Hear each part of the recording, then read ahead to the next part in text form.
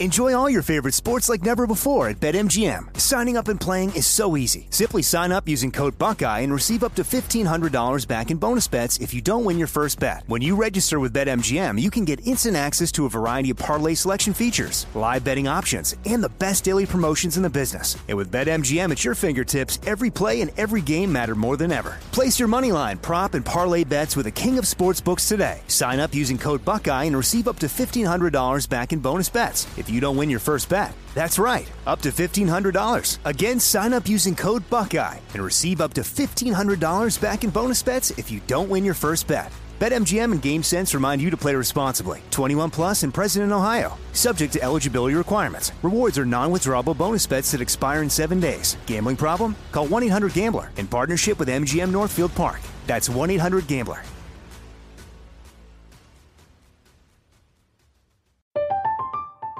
I'm Katya Adler, host of The Global Story. Over the last 25 years, I've covered conflicts in the Middle East, political and economic crises in Europe, drug cartels in Mexico. Now I'm covering the stories behind the news all over the world in conversation with those who break it. Join me Monday to Friday to find out what's happening, why, and what it all means. Follow The Global Story from the BBC wherever you listen to podcasts. You know you've got a comeback in you. When you take the next step, you're going to make it count. For your career, for your family, for your life. You can earn a degree you're proud of with Purdue Global. Purdue Global is backed by Purdue University, one of the nation's most respected and innovative public universities. This is your chance. This is your opportunity. This is your comeback. Purdue Global, Purdue's online university for working adults. Start your comeback today at purdueglobal.edu. Open a limited-time 11-month certificate at Kemba Financial Credit Union. At 5.25% APY, it's more than triple the national average, plus it's a safe and secure way to grow your money. Visit your local branch or kemba.org/cb for details. Offer expires May 31st, 2024. APY equals annual percentage yield. Restrictions apply. $500 minimum and $250,000 maximum deposit. Advantage status required. Comparison based on bank rate average. Federally insured by NCUA.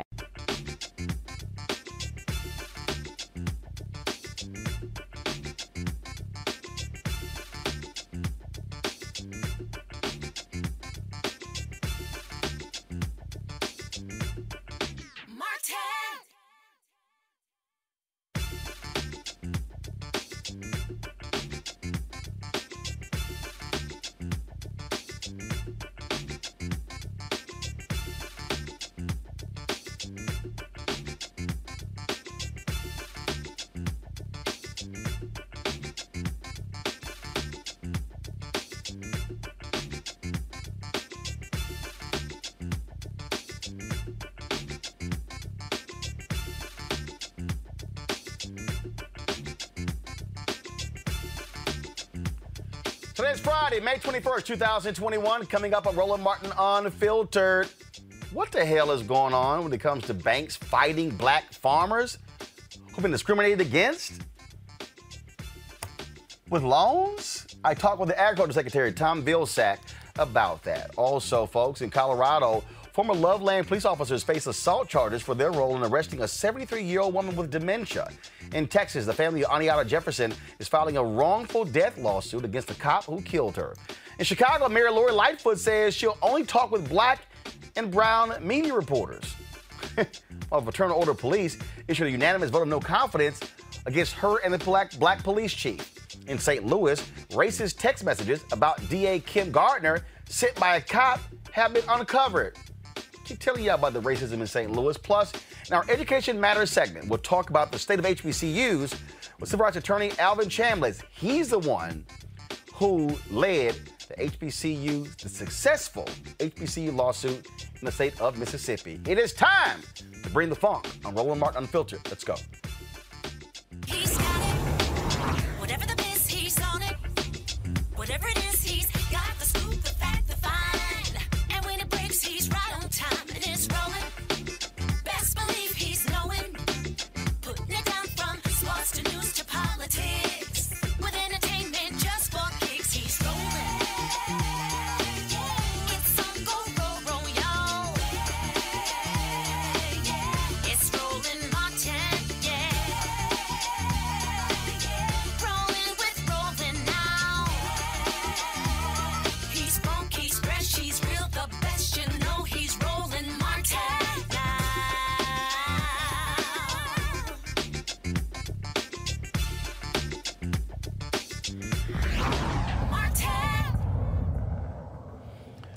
The Department of Agriculture is clearing the way for nearly 13,000 black and other minority farmers to see thousands of dollars in loan forgiveness beginning next month.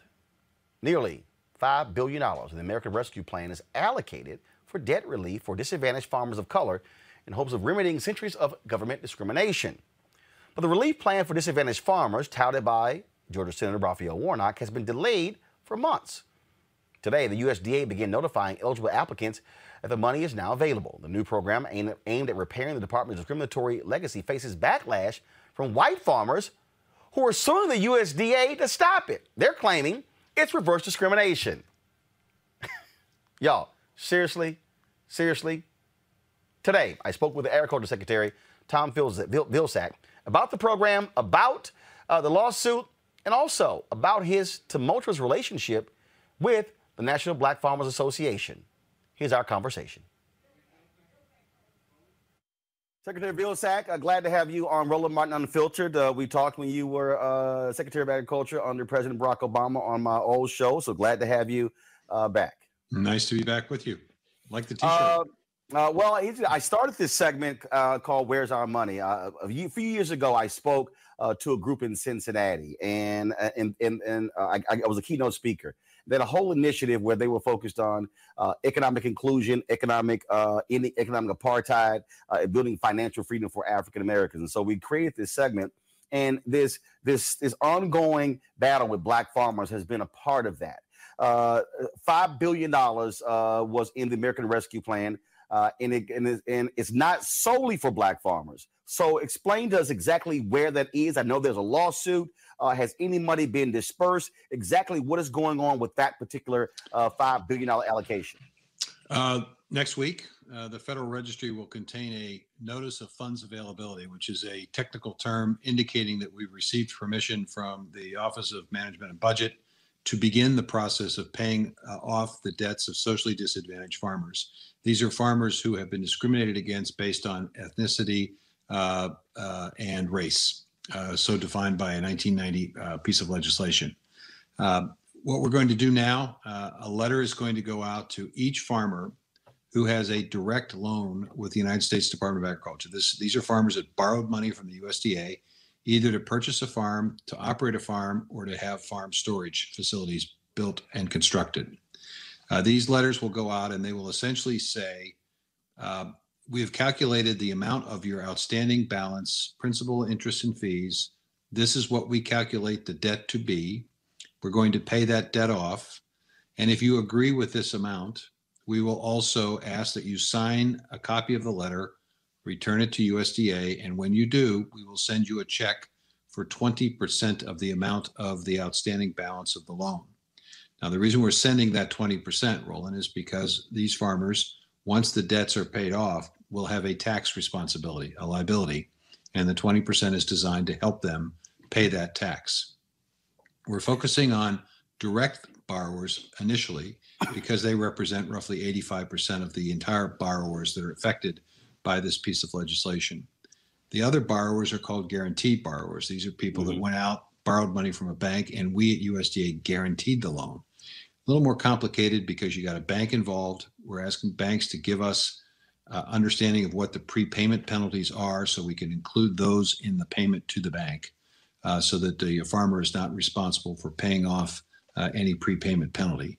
And then we'll obviously get them the 20% as well. One other aspect of this is we're going to provide assistance to farmers so that they understand about this tax circumstance and situation.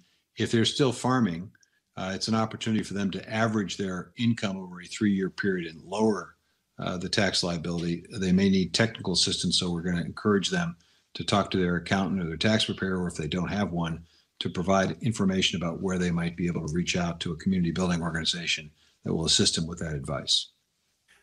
How do you respond to a group of white farmers who filed this lawsuit who say, oh, this is unfair, this is reverse discrimination? In fact, Senator Tim Scott, the only black Republican United States senator, went on Face the Nation and criticized this inclusion as if he didn't understand the years of discrimination that black farmers have actually faced, from the federal government.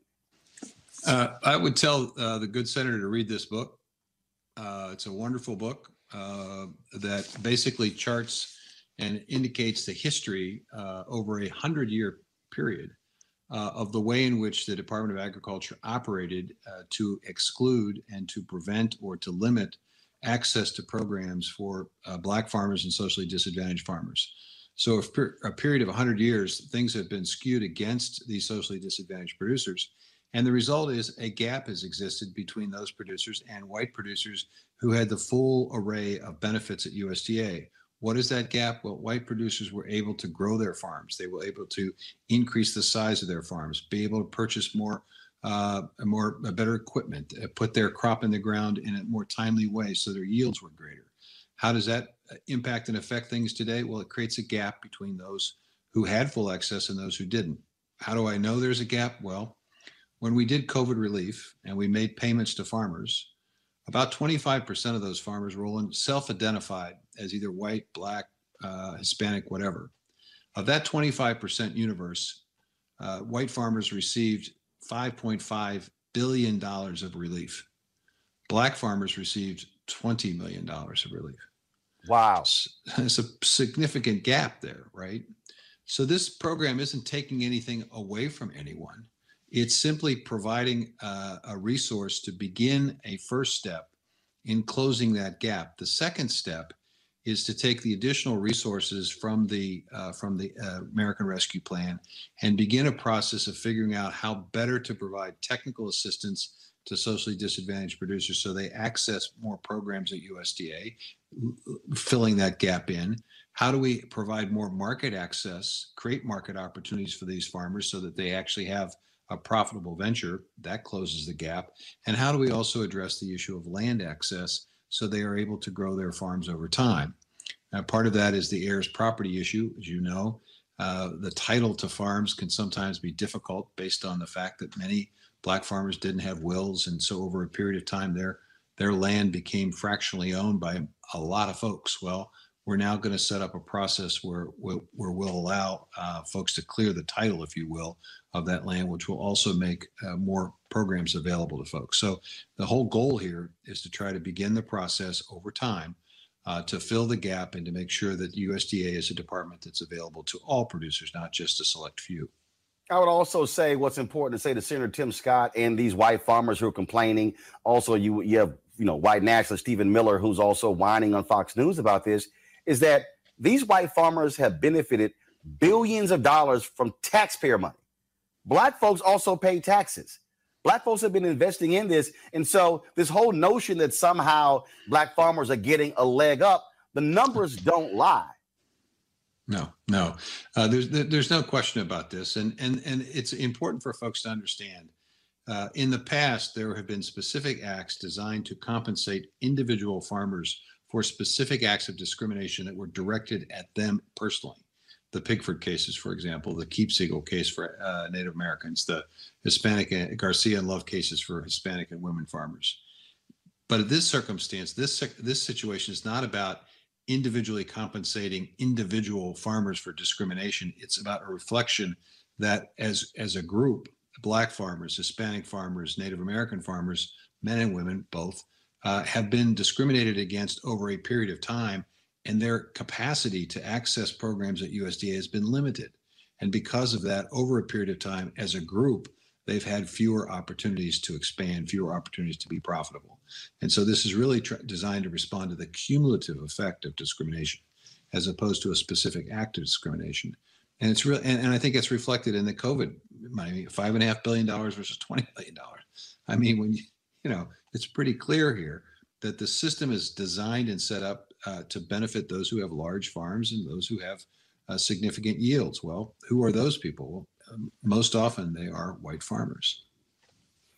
You also, New York Times reported this, that you have these three banking groups, the American Bankers Association, the Independent Community Bankers of America, and the National Rural Lenders Association, complaining that this program is going to cause folks to pay off their debts early, is going to hurt them. I mean, geez. Black farmers, we've seen a dramatic decrease in the land of Black farmers. We've seen what they had to deal with. And now you got these banking groups whining about them getting relief. Well, here's what's really interesting about this. Banks, as you know, put into the contract, into the loan, a prepayment penalty. It basically says, look, if you're going to pay us off early, you're going to have to pay us more money. You're going to have to pay us 3% of the loan or 4% or 5%. That prepayment penalty is calculated by banks to make up whatever theoretical loss they may incur by having the loan paid off early. And number one, we're going to pay the prepayment penalty, we meaning the USDA. Farmers are not going to pay it. The USDA is going to pay it. So banks are going to get that additional 3% or 5%. Plus they get to loan they obviously get to loan the money back out again, and they may be able to loan it at a higher interest rate, which means they'll probably make more money.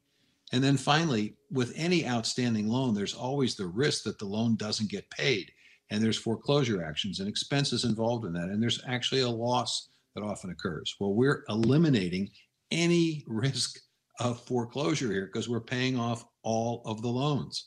No one is going to be foreclosed on. No one's going to eventually have to go into bankruptcy. Those are expenses the banks have to incur. So frankly, I am surprised, and I'm actually I think it's incredible that some banks have suggested, well, geez, if you pay us off, that may mean that we may not lend money in the future to socially disadvantaged farmers. I mean, seriously? I mean, it's just shocking to me that people would even make that argument, given the prepayment penalty, given the fact that there's no risk of foreclosure or loss, and given the fact that they can lend the money out maybe at a higher interest rate. I mean, it's just incredible. So there's been a lot of friction between you and the National Black Farmers. I've had John Boyd on my show many times. They were very adamant against you being reappointed as Secretary of Agriculture. How have y'all come together, sat down to mend the relationship, build a relationship, repair a relationship in order to move forward? And what are you also doing to go through the Agriculture Department and deal with the systemic racism? Because look, you control a significant budget, a huge budget, and the USDA goes way beyond just farms. A lot of people have no idea about that. And so, what are you doing to ensure that we're seeing Black economic social justice take place in the USDA? So first, the relationship with the Black Farmers Association, and also your plans to revamp this department and really make it accessible to African Americans. Well, I have been in touch with John Boyd, as I was during the previous Obama administration, and we actually worked collaboratively together on the Pickford settlement. We were working together to get more money. I went to President Obama and asked to increase the level of Pickford payments from $100 million that Congress had authorized to $1.1 billion. So we were able to secure an additional $1 billion. I have reached out to John. We've texted back and forth. Dwayne Goldman, who is the first ever senior advisor for racial equity in my office, directly reports to me, has also been in touch with Mr. Boyd. And we have made an effort not only to reach out to his association, but to all the associations to get input first and foremost about how best to organize and operate this debt forgiveness program. And I think we've taken into consideration the input that we've received from that outreach. We've had a call center. We've put frequently asked questions on the website, and we've also had meetings with these groups to solicit their input. In fact, I just got off a call that the White House organized with a number of these groups to give them a heads up on what's happening in terms of the debt forgiveness program. So there's been significant outreach, and that's going to continue. Now, why is it going to continue? For two reasons. One, the President of the United States, President Biden, has directed every department to do an internal investigation and review of the services, the benefits, the procurement practices, to determine whether or not there indeed exist systemic barriers, and if so, to remove those barriers and to improve the services, the benefits, the procurement, to make sure that we are treating everyone fairly and equitably. So there's an internal review process. We have working groups that have already been set up that are already beginning that work across the board. As you say, we have quite a number of mission areas, so it's going to be a complete review internally. But we're going to go one step further. Congress has instructed us to create an equity commission This is a commission that has to be set up according to congressional rules. So we are in the process of finalizing the charter for that commission. We will then open it up for nominations for people to serve in that commission. And those folks will be experts who will look at USDA from the outside in. So we have an internal process of review. We also have an external process. And the expectation is for both of those processes will identify barriers and problems and be able to make a set of recommendations. And then we'll go through the process of figuring out how best to implement those recommendations. So at the end of the day, we have a USDA that is far more fair and equitable to everyone. That's the goal. The second piece of this is to make sure that our senior executive team, our leadership team, is reflective of the diversity that we represent at USDA, the diversity that we serve at USDA. And so if you take a look at our appointments, Dr. Jill Bernal, first African-American woman to serve as deputy of the Department of Agriculture, former commissioner in Virginia of Agriculture and Consumer Services, someone who has a historic Black college background, so she has connections to that important universe that we want to work with. So that is a representative of many, many appointments that we're making that reflect a commitment to diversity and inclusion. So between our senior executive staff, our internal review and our external review, and our outreach efforts generally around the debt relief efforts, all of that, I think, reflects a genuine good faith effort to try to get things right at USDA. And then finally, we do have the additional money in the American Rescue Plan that basically directs us to figure out ways in which we can improve access to technical assistance, market access, and land access. And we'll be implementing that effort over the course of the next 6 to 8 months. Last thing I would say is a part of that might be a little bit selfish, but I've been, as a part of this segment, really also pressing the Biden administration to deal with the issue of equity when it comes to also media advertising. There was a survey done 3 years ago. The federal government spent $5 billion over 5 years and only 1% with the Black-owned media. And so I would also say, as a part of that, you also look at the folks who handle the advertising for the USDA, who has a contract to ensure that they're also doing the exact same thing, and that is working with Black-owned media, because we see the exact same problem. So what Black farmers have been dealing with, we in Black-owned media have been dealing with, not only in major corporate America, but even with the federal government. We did that in the last time I was secretary, and that's a very good suggestion. And it goes to President Biden's direction for us to take a look at our procurement practices. He is very, very serious about this, and he recognizes the importance of making sure that we're equitable across the board. All right, Secretary Tom Vilsack, I appreciate it. I look forward to having you back. Take care. So, folks, you heard me reference Senator Tim Scott on Face the Nation. He was on May 2nd, and this is what Senator Tim Scott, the only Black Republican U.S. Senator from South Carolina, had to say about that money in the bill for Black farmers. Listen to this nonsense.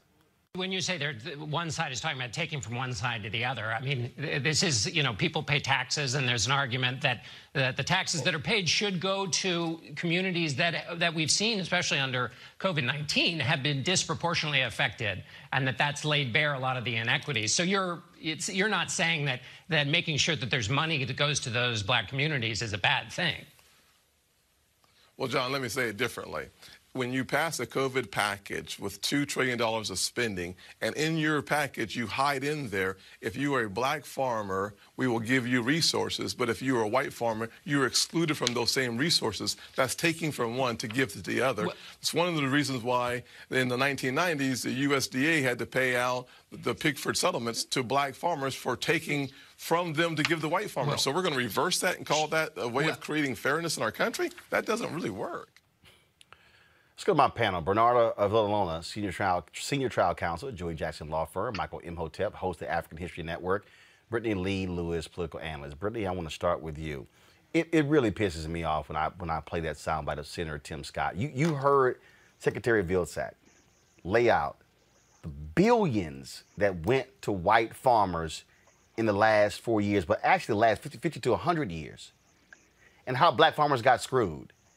And all of a sudden, money gets put in a bill to rectify the problem, and he's like, well, it's not fair. I'll take your money away from white farmers. And it's like, damn. So the white farmers got $50 billion. Now disadvantaged farmers got to share $5 billion. And the white folks, well, can we get a piece of that too? And to have Senator Tim Scott sitting there saying that BS, I mean, that's just pathetic. I mean, Roland, I feel like it's very on brand for our buddy Senator Scott. Very on brand for him. And like you said, the U.S. Secretary of Agriculture laid it out, plain as day regarding the historical inequalities that Black farmers have faced. And, with Senator Scott, I'm like, is this man really that dense? Or is it just truly, to live up to his image and his role, in the GOP? Because it literally doesn't make sense. He cannot be that dense. The thing here that just really just chaps my hide, Bernarda, is that these Black farmers, I'm talking about the numbers. We used to have 1 million Black farmers, it's down to 40,000 in this country. Mm-hmm. The land we own has gone down dramatically. They have documented, confirmed racism for decades in USDA. And here's what people watching have to understand. USDA has the second largest budget behind the Pentagon. Folks, number 2. And Bernardo, the thing is, what people also don't realize, the USDA has the largest federal bank out of any department. A significant number of things in America have been built in rural America that was funded by the USDA bank. So white farmers have used the Department of Agriculture, taxpayer money, as their personal piggy bank.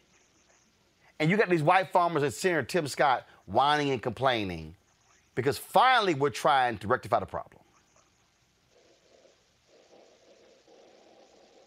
Oh, and I think Senator Tim Scott, in his mind, he thinks that he's actually sane and normal. Obviously, he's been drinking his own Kool-Aid for too long that he doesn't realize what he is saying, how it actually affects people, because he's doing a bit too much in order to satisfy his GOP, in order to move forward, to continue getting the votes and being the person that he is. For me, I'm just embarrassed. I am insulted by his comments, and, it's just ignorant. Michael Imhotep, your thoughts? Yes. Well, brother, I've been talking about this, man, for a few months now. And, on my show, I shared the May 2nd interview that Tim Scott did on Face the Nation. This ties, I cannot stress this enough, Roland, this ties directly into the GOP rebuttal speech that Tim Scott gave Wednesday, April 28th. Because in that speech, right after he said America's not a racist country, the next thing he said was, it's backwards to fight discrimination with different types of discrimination. And the $5 billion that he attacked on Face the Nation, this is how Republicans think. This ain't just Tim Scott. I understand you playing that segment. You have to understand, this is how Republicans think. Senator Lindsey Graham has been attacking the $5 billion, calling it racist and calling it reparations. He was on Fox News attacking this. So I'm glad you did the interview with Secretary Vilsack. I'm glad also they're going to focus in on heirs property, because I've been studying the ways that African-American farmers have lost their land, 12 million acres of land over the past 100 years. And heirs property is one of the ways that was used to steal our land, as well as over assessing the tax liabilities on these lands as well, brother. So this is an example of how elections have consequences. I can't stress this enough. And lastly, Roland, not a single traitorous Republican in the House of Representatives or the U.S. Senate voted for this $1.9 trillion American Rescue Plan that has the $5 billion in it going to farmers of color, including African-American farmers. And, it's very interesting, Brittany. I've had to deal with all of these nincompoops on social media. The Asians got a bill. The Asians got a bill. We ain't got no bill. $5 billion. Wasn't $5 billion in that COVID bill, an anti-hate bill. And first of all, it wasn't the Asian bill. Right. Okay? Any fool who could read the bill would know it wasn't the Asian bill. Was it as a result of people raising the issue on Asian hate crime attacks? Yes. But the bill is not Asian specific. But it's amazing, I've listened to a lot of fools Biden ain't done nothing. The Democrats ain't done nothing. The CBC ain't done nothing. Well, how in the hell the $5 billion got in the bill? Yeah, Roland, I mean, it's really just silly. And quite frankly, if anyone is actually taking a look at these bills, they know that they're useful to all of us across the board, right? And I think one of the things I've actually been rather impressed when it comes to Biden and the Democrats is we have seen them move left and do things particularly that would support our community as Black folks time and time again. I mean, even when we're talking about his plans to attack major corporations, that has to do directly with us. He is doing the necessary work, and quite frankly, I think that bill was an important piece of legislation.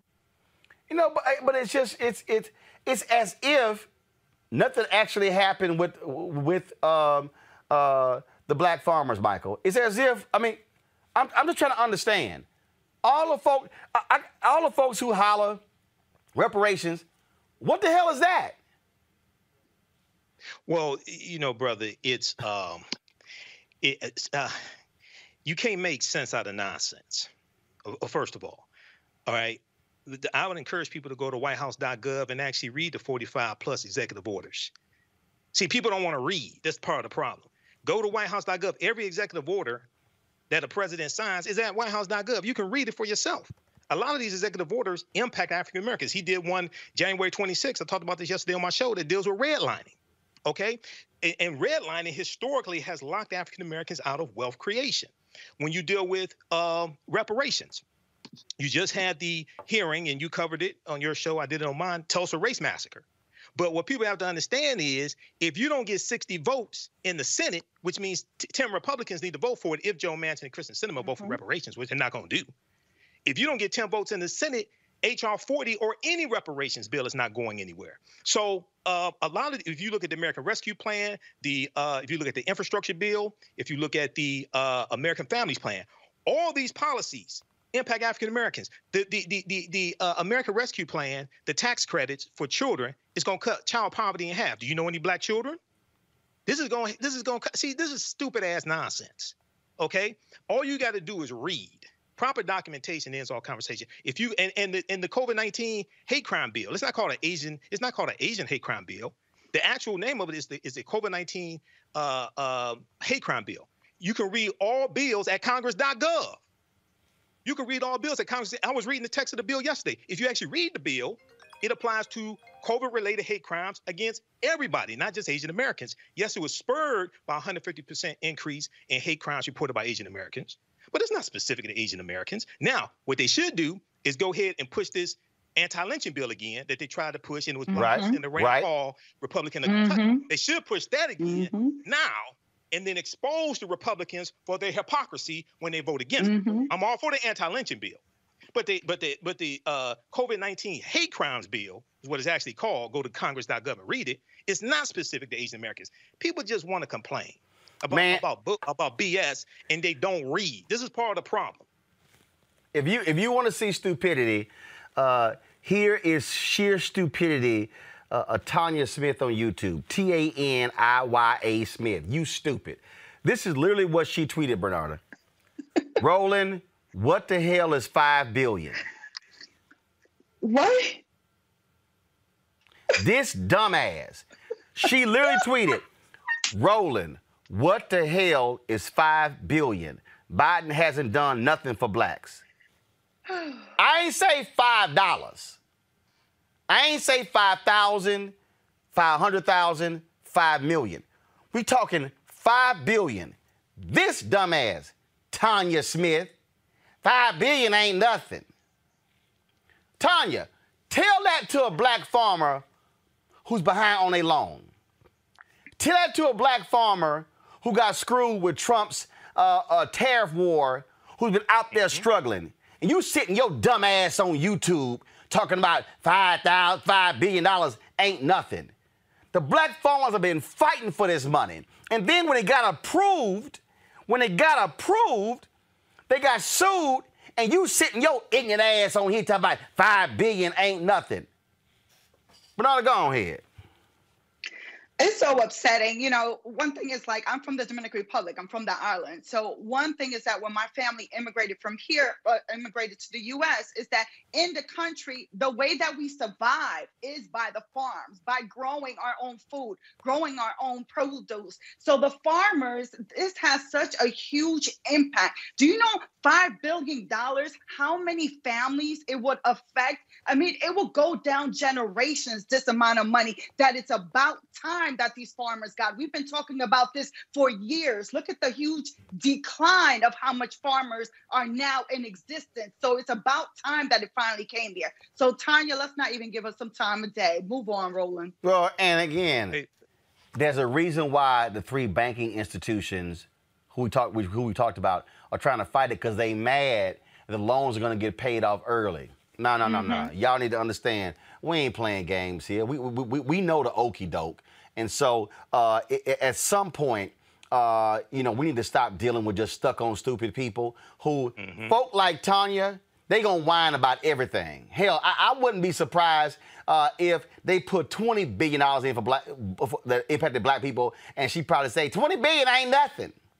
I mean, that's what we're dealing with. And I'm telling you, folks, it's a lot of people who know nothing about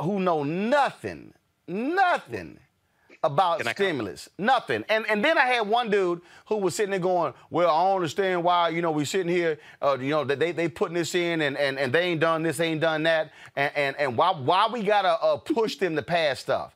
I'm like, you do know that's what people do every single day. And then I had one person going to get mad at me, saying, well, I don't understand why they couldn't put the John Lewis bill and put it in together with the COVID anti-Asian bill and pass both at the same time. And I'm like, so you pay no attention to the fact that Republicans do not want to pass a voter bill? This is easy, y'all. The so-called anti-Asian hate crime bill got 94 votes. That's why it passed. You need 60 votes. Because then people say, well, Democrats ain't doing anything. No, there are 48 Democrats right now in the Senate who would love to pass H.R. 1, who would love to pass the John Lewis bill. But you need 60 votes. Ain't 10 Republicans. Now, if the two Democrats, Kyrsten Sinema of Arizona and Joe Manchin of West Virginia, if they stop cut in the filibuster, y'all, all these get passed. So when all y'all fools come at me talking about the CBC ain't done nothing, guess what, fools? It passed the House. So the CBC did their job. Guess who's a member of the CBC in the Senate? Senator Cory Booker. He wants to vote for it. The holdup for everything we're talking about, there are two people stopping it. There are two Democrats, Kyrsten Sinema of Arizona, Joe Manchin of West Virginia. Two. Not 50, two. There are 48 ready to end it. Two want to keep the filibuster. So if y'all gonna sit here and whine and complain, what you should be doing is calling those two. You should be calling Sinema's office every day, blowing up her phone lines, calling Manchin every single day. Then you'll understand what's going on. Excuse me, because I actually paid attention in civics class, and I understand how these things work. Folks, 2 years after killing a black man following a high-speed chase with Louisiana state troopers, authorities have released the body camera footage from that night. The video shows the moments leading up to the deadly arrest of Ronald Green. Folks, there's no audio here, but just watch this video, y'all.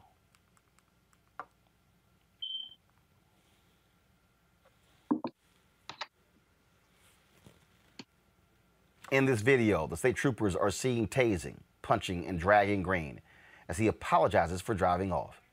Green's 2019 death is now under a federal civil rights investigation. And the decision by Louisiana State Police to not release the footage until now has led to accusations of a cover-up. You're going to watch the remainder of this video.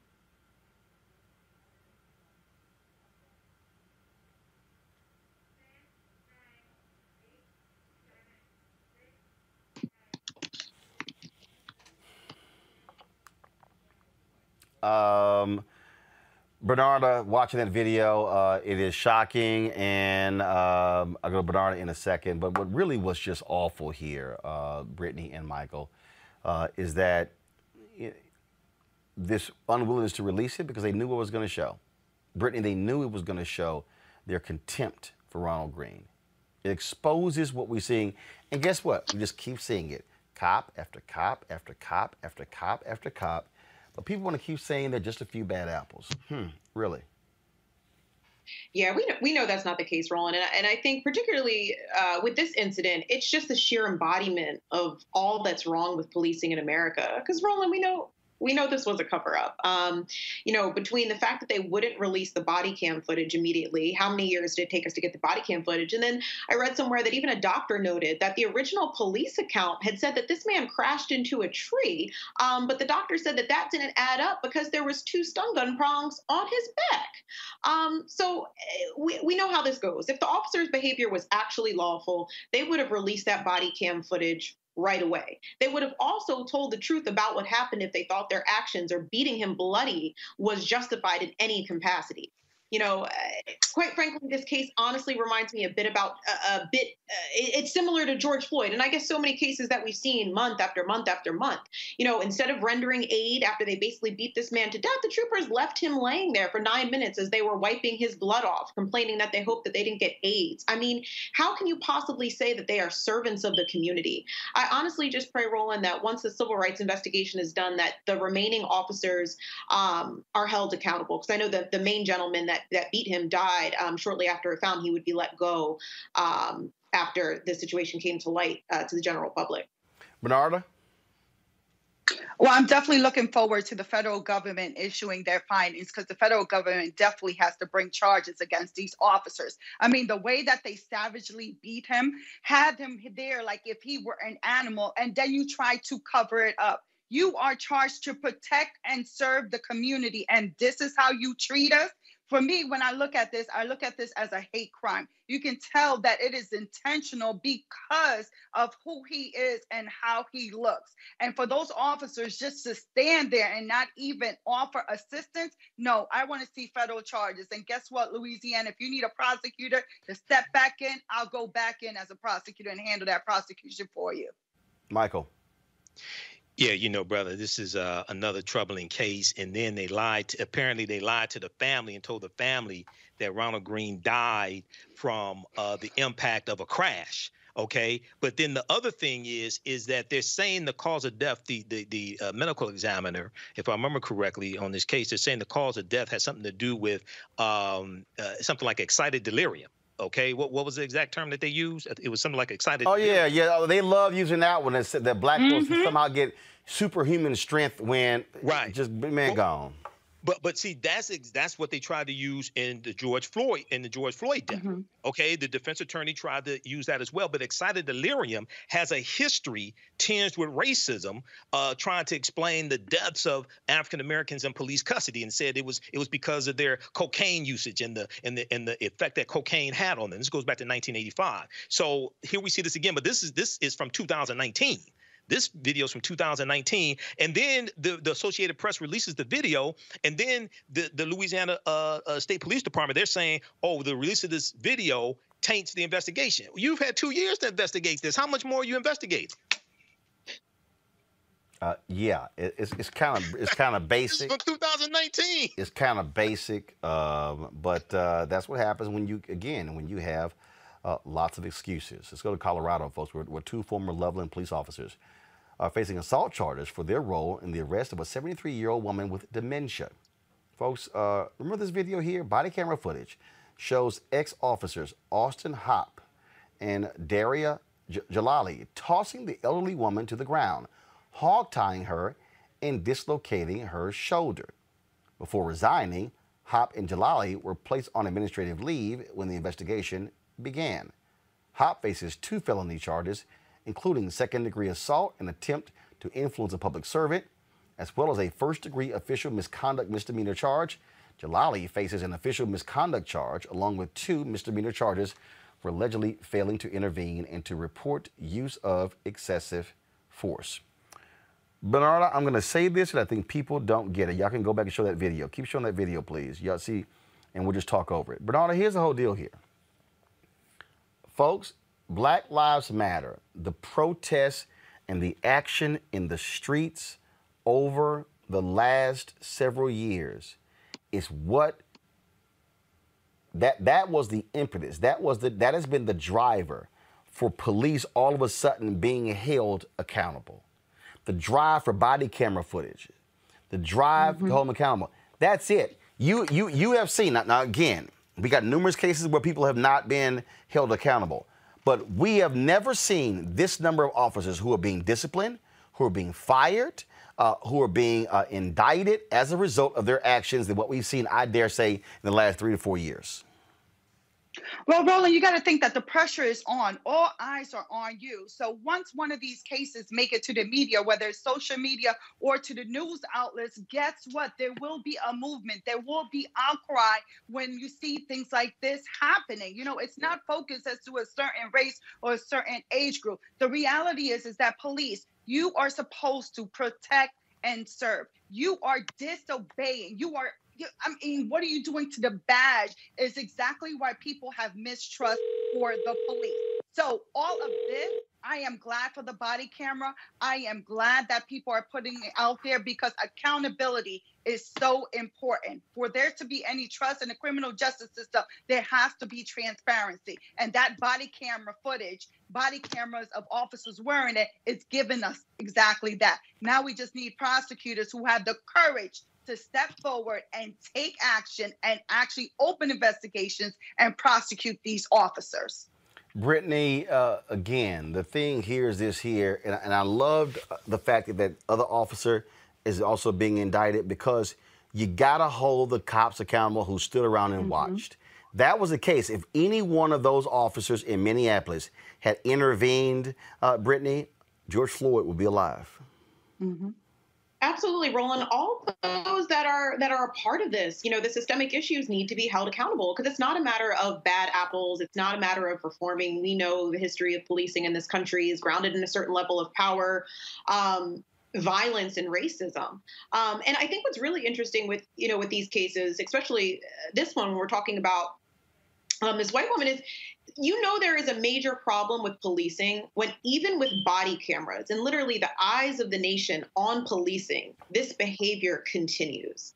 I think, what's even more interesting about this case is that correct me if I'm wrong, that, all of this happened because she stole $14 of merchandise from Walmart, the place that makes billions of dollars, right? And this is what happened. She's got all this damage done to her body. It almost makes you wonder, how can you hear stories like this and still honestly believe that officers are here to protect and serve the community?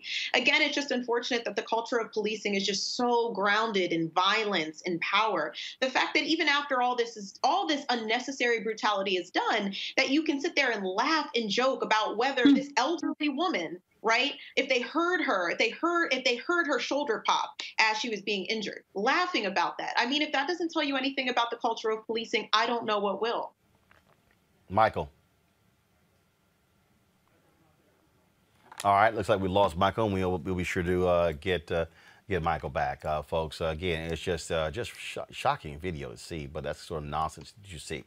In Minnesota, a court of appeals heard arguments earlier today on whether the 3 former Minneapolis police officers involved in George Floyd's death should face additional charges.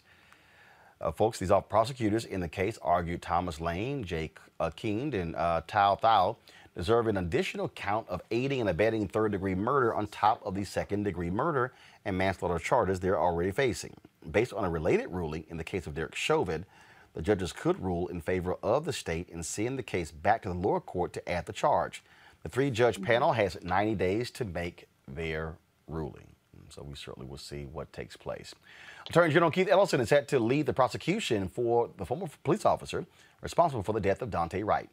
Hennepin County Attorney Mike Freeman reached out to Ellison to request his office take the lead in Kim Potter's trial. Ellison plans to work closely with Wright's family during the trial proceedings. His office oversaw the conviction of former Minneapolis police officer Derek Chauvin for killing George Floyd. Potter is charged with second-degree manslaughter. Her trial is set to begin on December 6th. Also, folks, in Texas, the family of Auntiana Jefferson is filing a wrongful death lawsuit against the cop who killed her. Jefferson's sister, Ashley Carr, is seeking more than $10 million in damages from the city of Fort Worth. Retired Police Chief Ed Krause, Mayor Betsy Price, and former Officer Aaron Dean. Her lawsuit claims the Fort Worth Police Department failed to properly screen Dean before hiring him in 2017. It also mentions a 2004 assault citation where Dean touched a woman's breast. Fort Worth Police Department claims it took Dean's misdemeanor assault charge into account during the hiring process and that his training records show he performed well. Dean fatally shot Jefferson in her home after a neighbor called a non-emergency number reporting Jefferson's front door was open. Dean resigned shortly after the fatal shooting. A grand jury indicted him on a murder charge in December 2019. A judge has tentatively set trial for August of 2021. All right, folks, when we come back, we'll talk about these racist texts uncovered in St. Louis from a cop. And what's interesting is he's trying not to allow them to see the light of day. Oh, your Jim Crow white supremacy, you don't want getting out. Too late. You're watching Roland Martin Unfiltered. We'll be back. Racial injustice is a scourge on this nation, and the Black community has felt it for generations.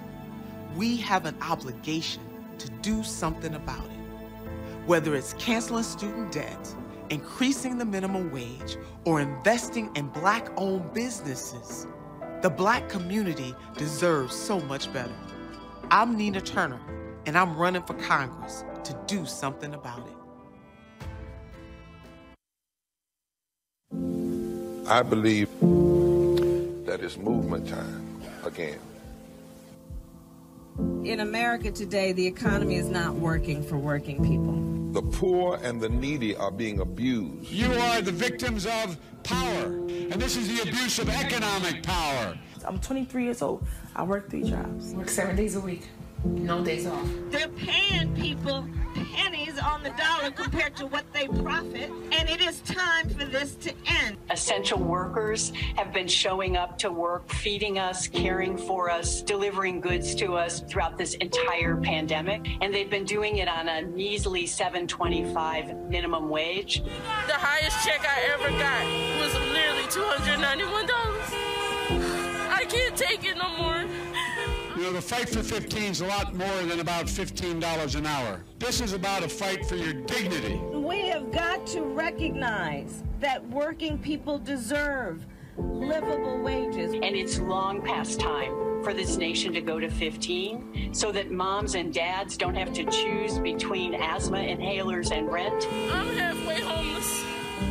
The main reason that people end up in their cars is because income does not match housing cost. If I could just only work one job, I could have more time with them. It is time for the owners of Walmart, McDonald's, Dollar General, and other large corporations to get off welfare and pay their workers a living wage. And if you really want to tackle racial equity, you have to raise the minimum wage. We're not just fighting for our families, we're fighting for yours too. We need this. I'm going to fight for it till we get it. I'm not going to give up. We just need all workers to stand up as one nation and just fight together. Families are relying on these salaries, and they must be paid at a minimum $15 an hour. $15 a minimum. Anyone should be making this to be able to stay out of poverty. I can't take it no more. I'm doing this for not only me, but for everybody. We need 15 right now.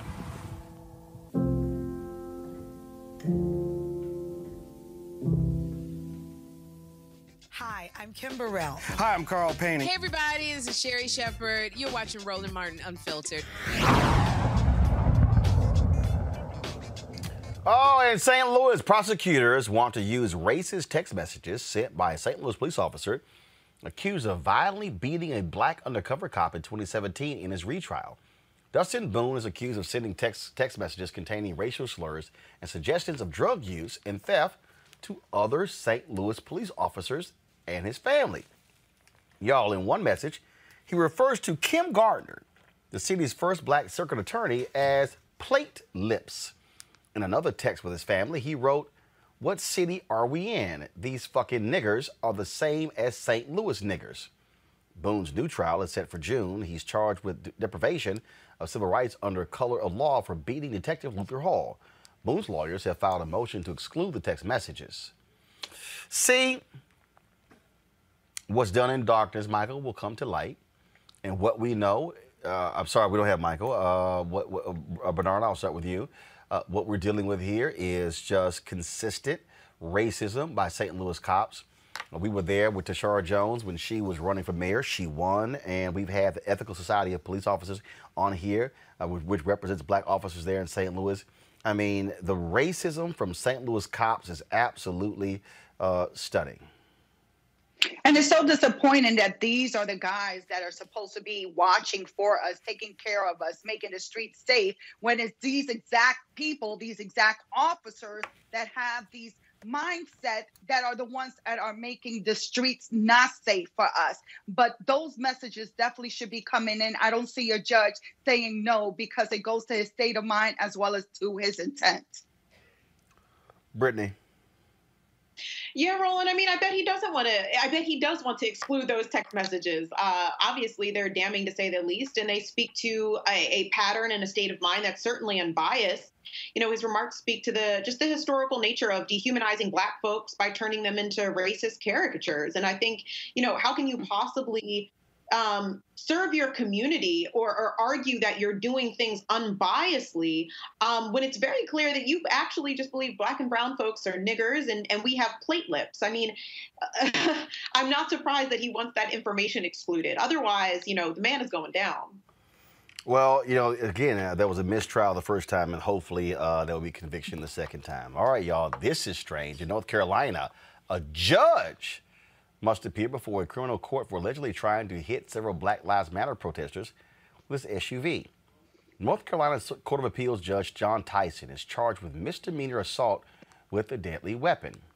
In the video released by Fayetteville police, Tyson's SUV is seen entering the turnabout and coming back around in the lane marked with Black Lives Matter. Protesters were in that lane. It's not clear how close the vehicle came to the demonstrators. Judge Tyson is scheduled to appear in a Cumberland County court next month. That's a pretty interesting one there, that a judge, he's going to have to face the music there, Brittany. Absolutely, and he should. Roland, this is insane. These are, I mean, it's literally the whole culture of criminal justice, essentially. These are the same folks, a judge, making decisions about black and brown lives on a daily basis. And he had the audacity. This wasn't an accident. This man purposely and deliberately came around. He could have injured someone. He could have killed someone. I hope they prosecute his behind to the fullest extent of the law. He deserves it. Bernarda? Absolute shame. And I hope that the prosecution, as well as the other judges, are looking into his past cases to see how did he administer justice according to him based on this act, because this shows a lot about his character. Indeed. All right, y'all. Black Lives Matter activist has been convicted of anti-riot charges for breaking a police car window. Last May, Tia Pugh was arrested on federal charges at a George Floyd protest. An Alabama federal judge ruled the federal anti-riot law Pugh was charged with is constitutional. Her lawyers argue the law is aimed at stifling First Amendment rights and has racist origins. Her lawyers also argue that she was charged under the Civil Obedience Act, which focuses on charging civil rights leaders who advocated for civil disobedience in the 1960s. Let's go back to Colorado, where a school bus driver is out of a job for hitting a child who refused to wear a mask. When two students stepped on the bus not wearing their mask properly, Bertram Jaquez told them to fix them and tried to adjust one of their masks himself. One of the students says she moved the mask below her nose because she wasn't feeling well. As she continued to refuse Jaquez's order, they argued and Jaquez slapped the child across the face. She also says the driver then tried to place the mask back over her entire face. Jaquez is charged with harassment, assault causing injury, and child abuse. The Fremont County School District released the following statement. Our goal every day is to transport students safely to school and back home, but that can only happen when everyone, including students and staff, follow the rules. We are currently working to identify next steps to help our drivers with strategies designed to support a safe ride to and from school. So, Bernarda, how would you respond if a bus driver just smacked your child in the face? Now, Roland, you know we on air right now, and this is being recorded. So, unfortunately, I will have to leave it to the courts to handle. Brittany. Roll, it's a hot mess. I don't even know what to think. Was it maybe he has his own kids and he's used to just slapping them if something goes wrong. I really don't know, but I'm glad it wasn't my kids. To be honest, I don't know. I don't really know what I would do with that bus driver. We are on air, but that's a shame. It's a mess. Well, I'm telling you right now, hashtag Team Whip That Ass will be showing up.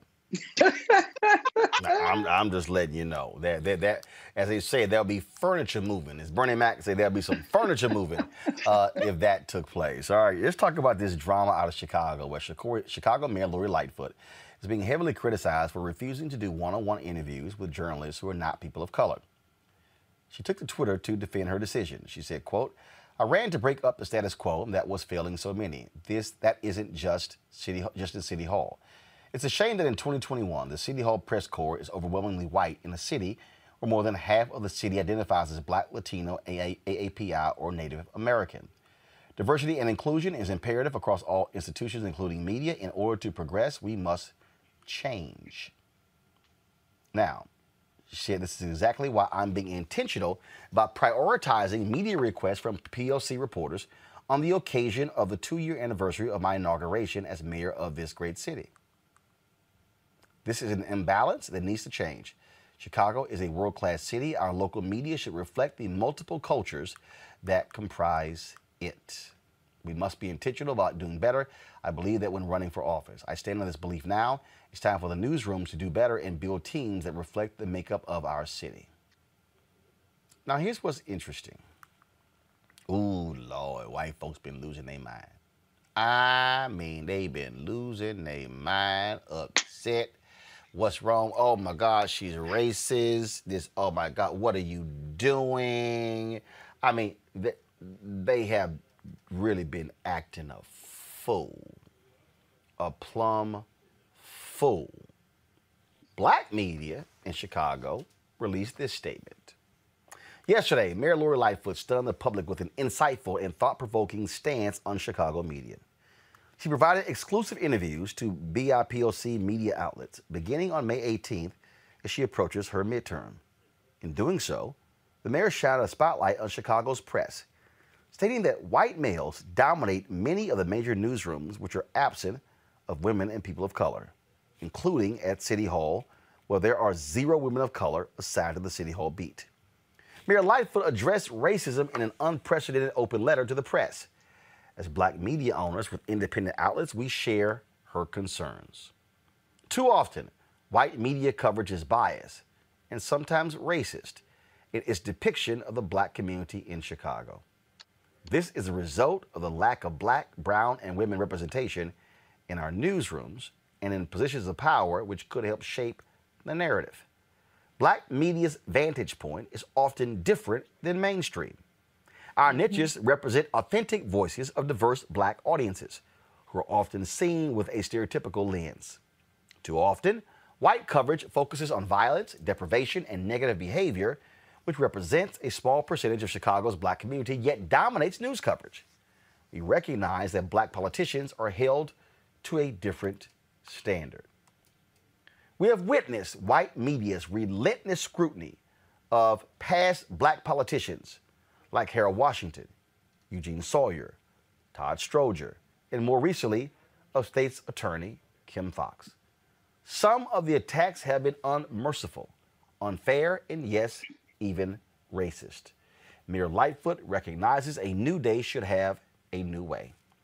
We applaud Mayor Lightfoot, Chicago's first Black female gay mayor, for standing up to the status quo and recognizing that granting Black media with exclusive interviews is customary in the profession of media coverage.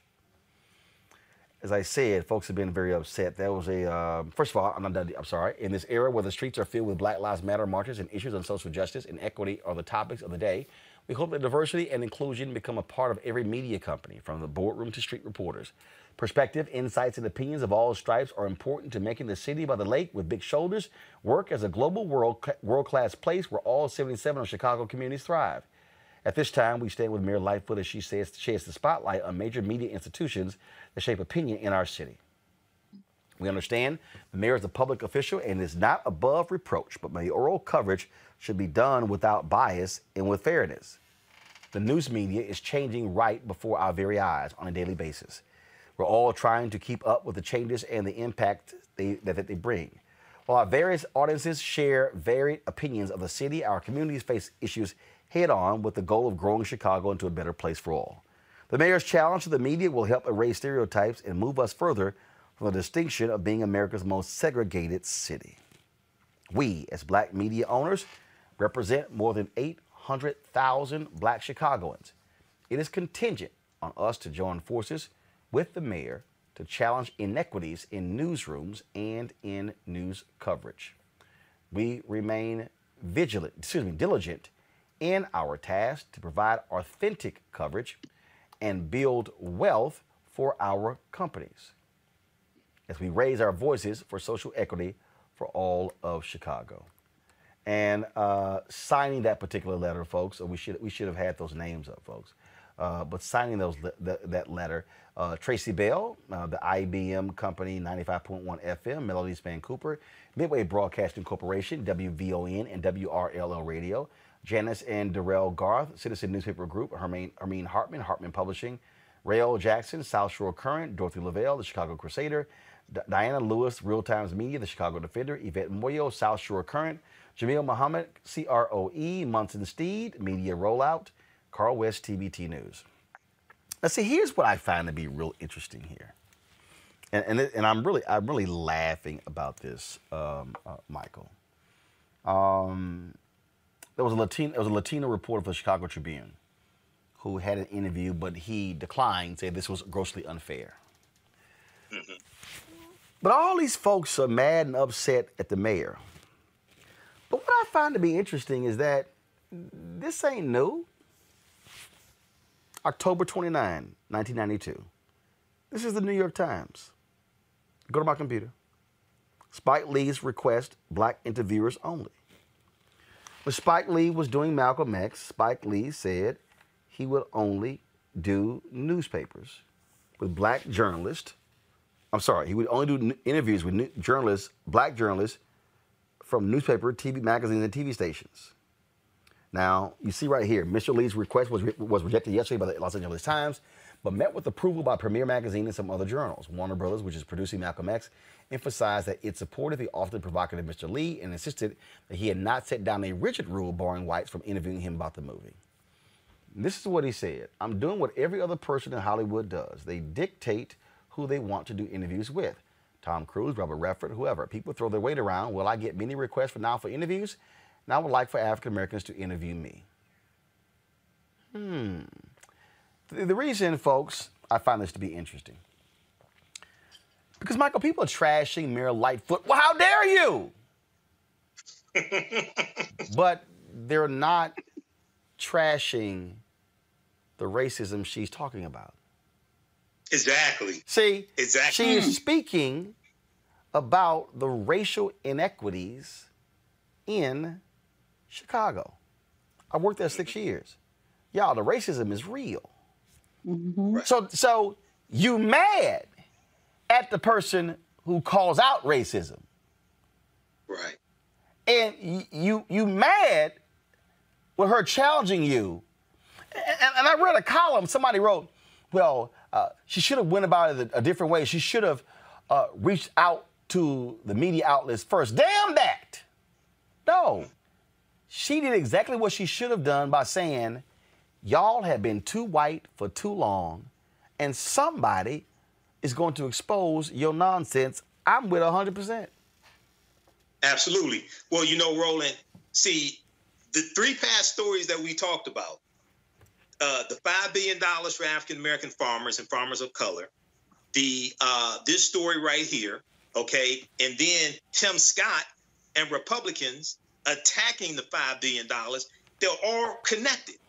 When you call out the racism and then you try to address it and put policies or remedies in place to address the racism, you have people like Tim Scott or Lindsey Graham who call the remedy racism and ignore the past 100 years of discrimination and racism against, for instance, African-American farmers.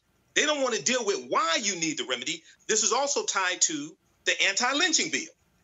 Because for them, if Republicans vote to pass an anti-lynching bill, then they got to explain and talk about the history of lynching in this country. The only reason why you need an anti-lynching bill is because of white people lynching African-Americans. That's it. Now you got to deal with that history. When you try to deal with the remedy using policy to address racism, you have people that want to call the remedy racism. So I agree with what she's doing. May not agree with her other policies, some of her other policies, but I definitely agree with this. And this reminds me of the story that you covered with Halle Berry, when Halle Berry was at some function and she went out of her way to speak to the African-American journalists and do a quick interview with them. When the white people, her publicists, were telling her, no, we can't do this. She said, no, I can't pass up my brother and my sister. See, so this is powerful. This helps open doors, and this is powerful for African-American-owned media as well. So, you know, I agree with her on this. See, the thing here is, again, I get a kick out of these people. I get a kick out of these people, Brittany, who why are you always talking about race? Why racist stuff always happen so I can talk about it? I mean, if you stop doing racist stuff, I stop talking about it. And the thing is, media, and I need people to understand, media hates being called out. See, nobody calls out media. See, you got all these white media institutions love talking about, diversity in this company and what are your numbers? And I never forget, I worked for the Fort Worth Star-Telegram. I was a City Hall reporter. And they wanted me to do a story on procurement for the city of Fort Worth. And I think the woman who I was talking to, I was a procurement officer, she was a diversity person, I can't remember what position was.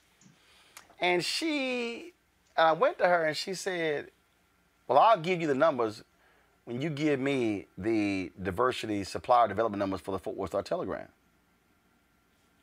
I was like, I ain't got a damn thing to do with Roland. I'm in the newsroom.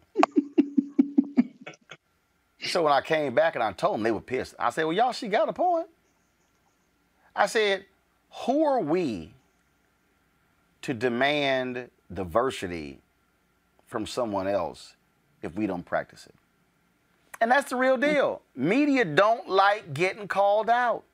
That's why they mad at Lori Lightfoot.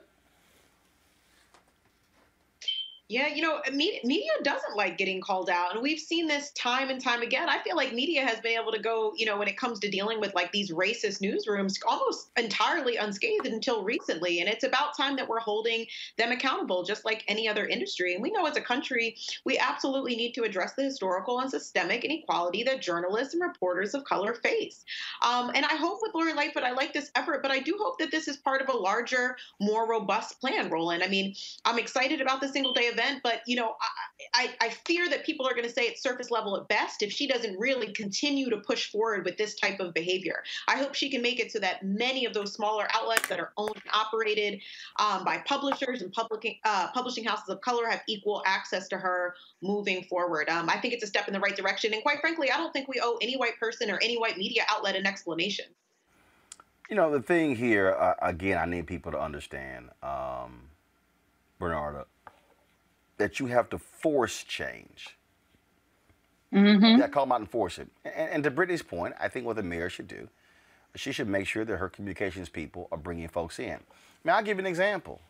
You know, because of the lack of daily news shows, whenever the president would always have these meetings with TV anchors. And it would always be the main networks. It would always be the evening news anchors. And then they added a cable host. And so when I had a Sunday show on TV One, we got invited to a couple of those meetings with President Obama. Then, when we had News One Now, I got invited to what we call the big meeting. Then I was invited to one with Vice President Joe Biden. But in the big meeting, and there was always a luncheon that took place before the State of the Union. And they'd be the anchors at ABC, NBC, CBS, CNN, MSNBC, Fox News. And then they started expanding it. Now, but typically it's television. Typically it's just television. Then they at PBS and some others. The Trump folk, I got invited to 2 of those. That's it. There was only 2. I didn't get invited to the other ones. I got invited to 2. Now, what was interesting is they expanded it further.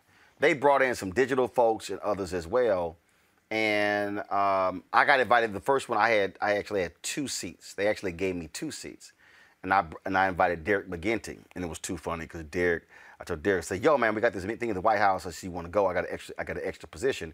And Derek was too funny because he was like, I told him, and so he came, and then he's like, "Man, you ain't tell me this was one of those off the record meetings with the president." I was like, "Well, damn it, Derek, did you not read the email?"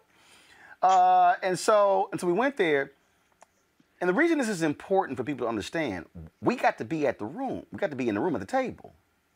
See, here you have, and I'm telling you this, it wasn't in the East Room, it was in the room opposite the East Room. Got this huge long table. And this was under Trump. Under Obama, it was a smaller table. So Trump actually increased the people. I think we probably had about 20 or some odd people who were in there. Under Obama, it may have been 12 or so. So it was in the smaller dining room. And what was interesting about that is, and I'm sitting there and I'm going, as I'm sitting there, as I'm at the table, I'm thinking, how many times have they had these over the years and wasn't nobody black in the room? See, Max Robinson was the first nightly news anchor at ABC in 1978. He died in 1988. The next black main anchor wasn't until Lester Holt at NBC. You had no black main anchors at any of the other broadcasts or the cable networks. So the reality is, when they had those meetings, there were no black people in the room. I was in the room because at TV One we had a Sunday show, then a daily show, and so one of the things that I said clear to the Biden people, I said once COVID, we get past COVID, and y'all start resuming these meetings, I don't give a damn if I got a digital show at the table. And so this is what Lightfoot is talking about.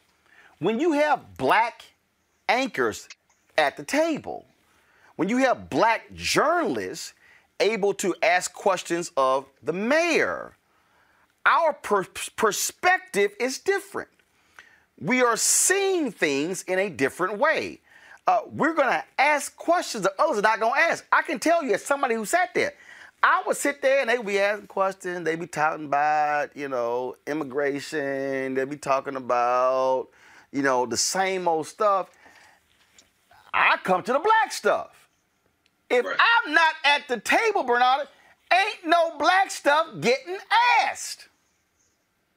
We got to be in the rooms where the decisions are being made. And that's all across the board when it comes to media, when it comes to news, when it comes to any type of other subject. We have to be in the rooms where the decisions are being made. And the most pressing thing when you're talking about media and the news, you got to think that the news and the media, they have so much of an effect, so much of an impact on society. You're creating the narrative. You're creating images for people to actually follow. You're creating stories. So this is so important for us to be in the room where decisions are being made and have our points of view put on the record.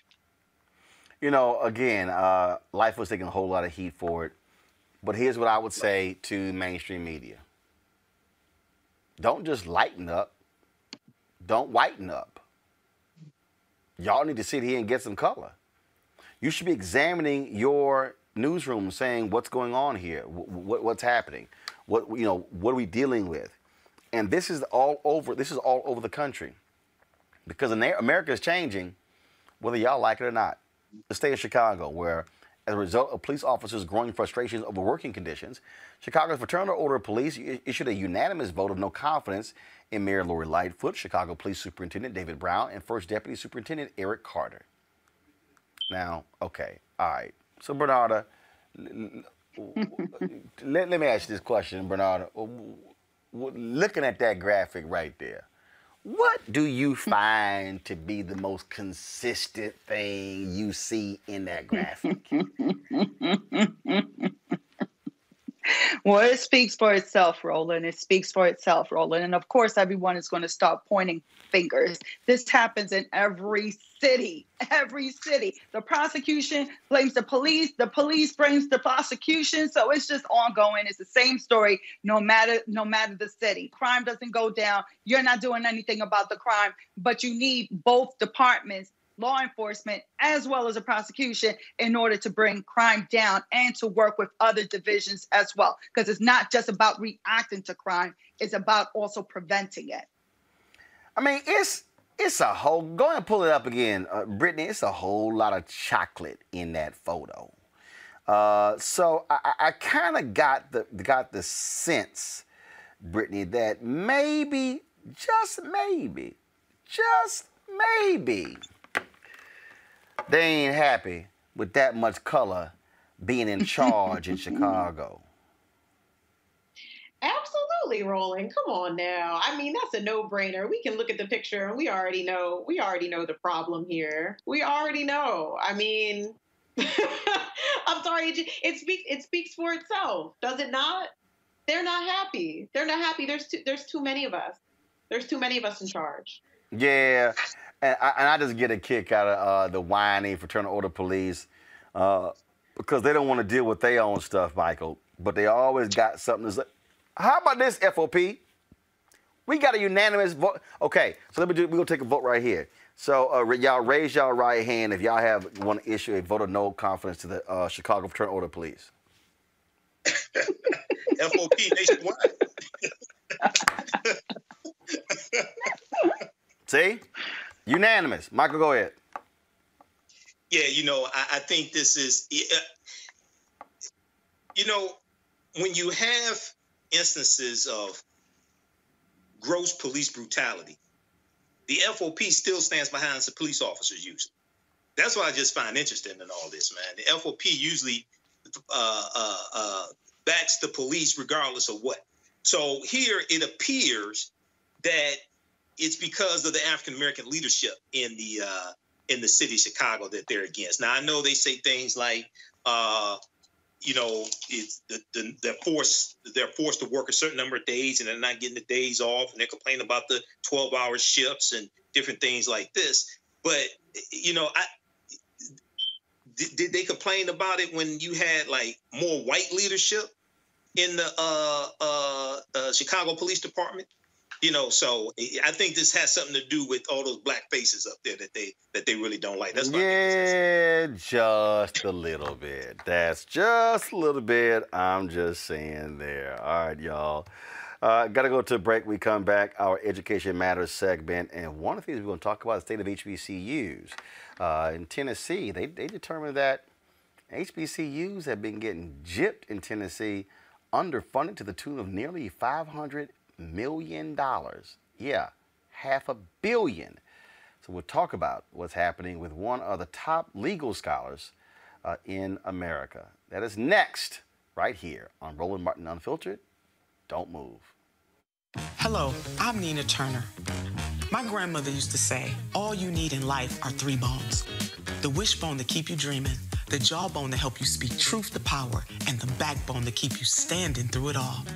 I'm running for Congress because you deserve a leader who will stand up fearlessly on your behalf.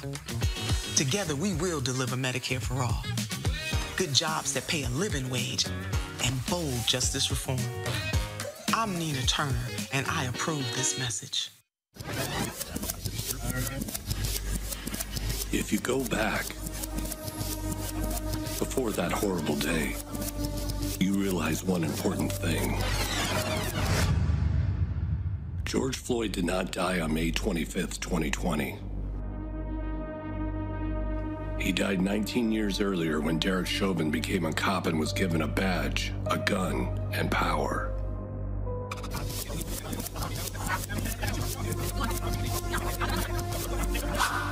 Derek Chauvin had 18 complaints against him before he was charged with the murder of George Floyd. 18 complaints in 19 years. All but 2 of the complaints ended without disciplinary action because Derek Chauvin was protected by his police union, their lawyers, and his fellow cops who knew Chauvin did not belong on the street. George Floyd died over 19 years as Derek Chauvin's police union and fellow cops covered up his crimes. Police unions have massive war chests to defend corrupt officers like Derek Chauvin. They use these war chests to keep dirty cops on the streets. And when they do, people die, and they're almost always black. Somebody kicked in the door and shot my girlfriend. Put your hands up, come here. I told him not to reach for it. I told him to get his hand out. You told him to get his ID, sir, his driver's license. If you want to help stop these deaths, if you want this to change, Get us several more units over here. There's going to be a problem. start with these 3 steps. Number 1, abolish police unions. Number 2, abolish law enforcement qualified immunity. And number 3, make convicted police officers pay court judgments with their own pensions. No promises or threats, Your Honor. If we don't make these changes, nothing will change. And if anyone tells you differently, they are either embarrassingly uninformed or completely full of shit. When you study the music, you get Black history by default. And so no other craft could carry as many words as rap music. I try to intertwine that and make that create whatever I'm supposed to send out to the universe. A rapper, for the longest period of time, has gone through phases. I love the word. I hate what it's become, and to this generation, the way they visualize it. Its narrative kind of like has gotten away and spun away from, I guess, the ascension of Black people.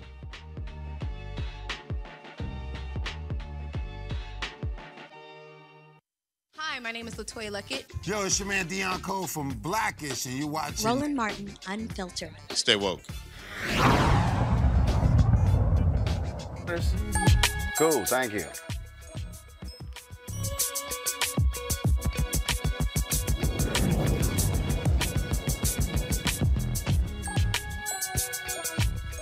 In Massachusetts, a conservative education advocacy group filed a federal civil rights complaint against a local school district hosting safe spaces that excluded white students. The Parents Defending Education complaint says Wellesley Public Schools is violating its white students' civil rights by inviting its Asian American, Black, and Brown students to attend affinity spaces designed for members of historically marginalized groups to come together in a spirit of mutual support and understanding of shared experiences.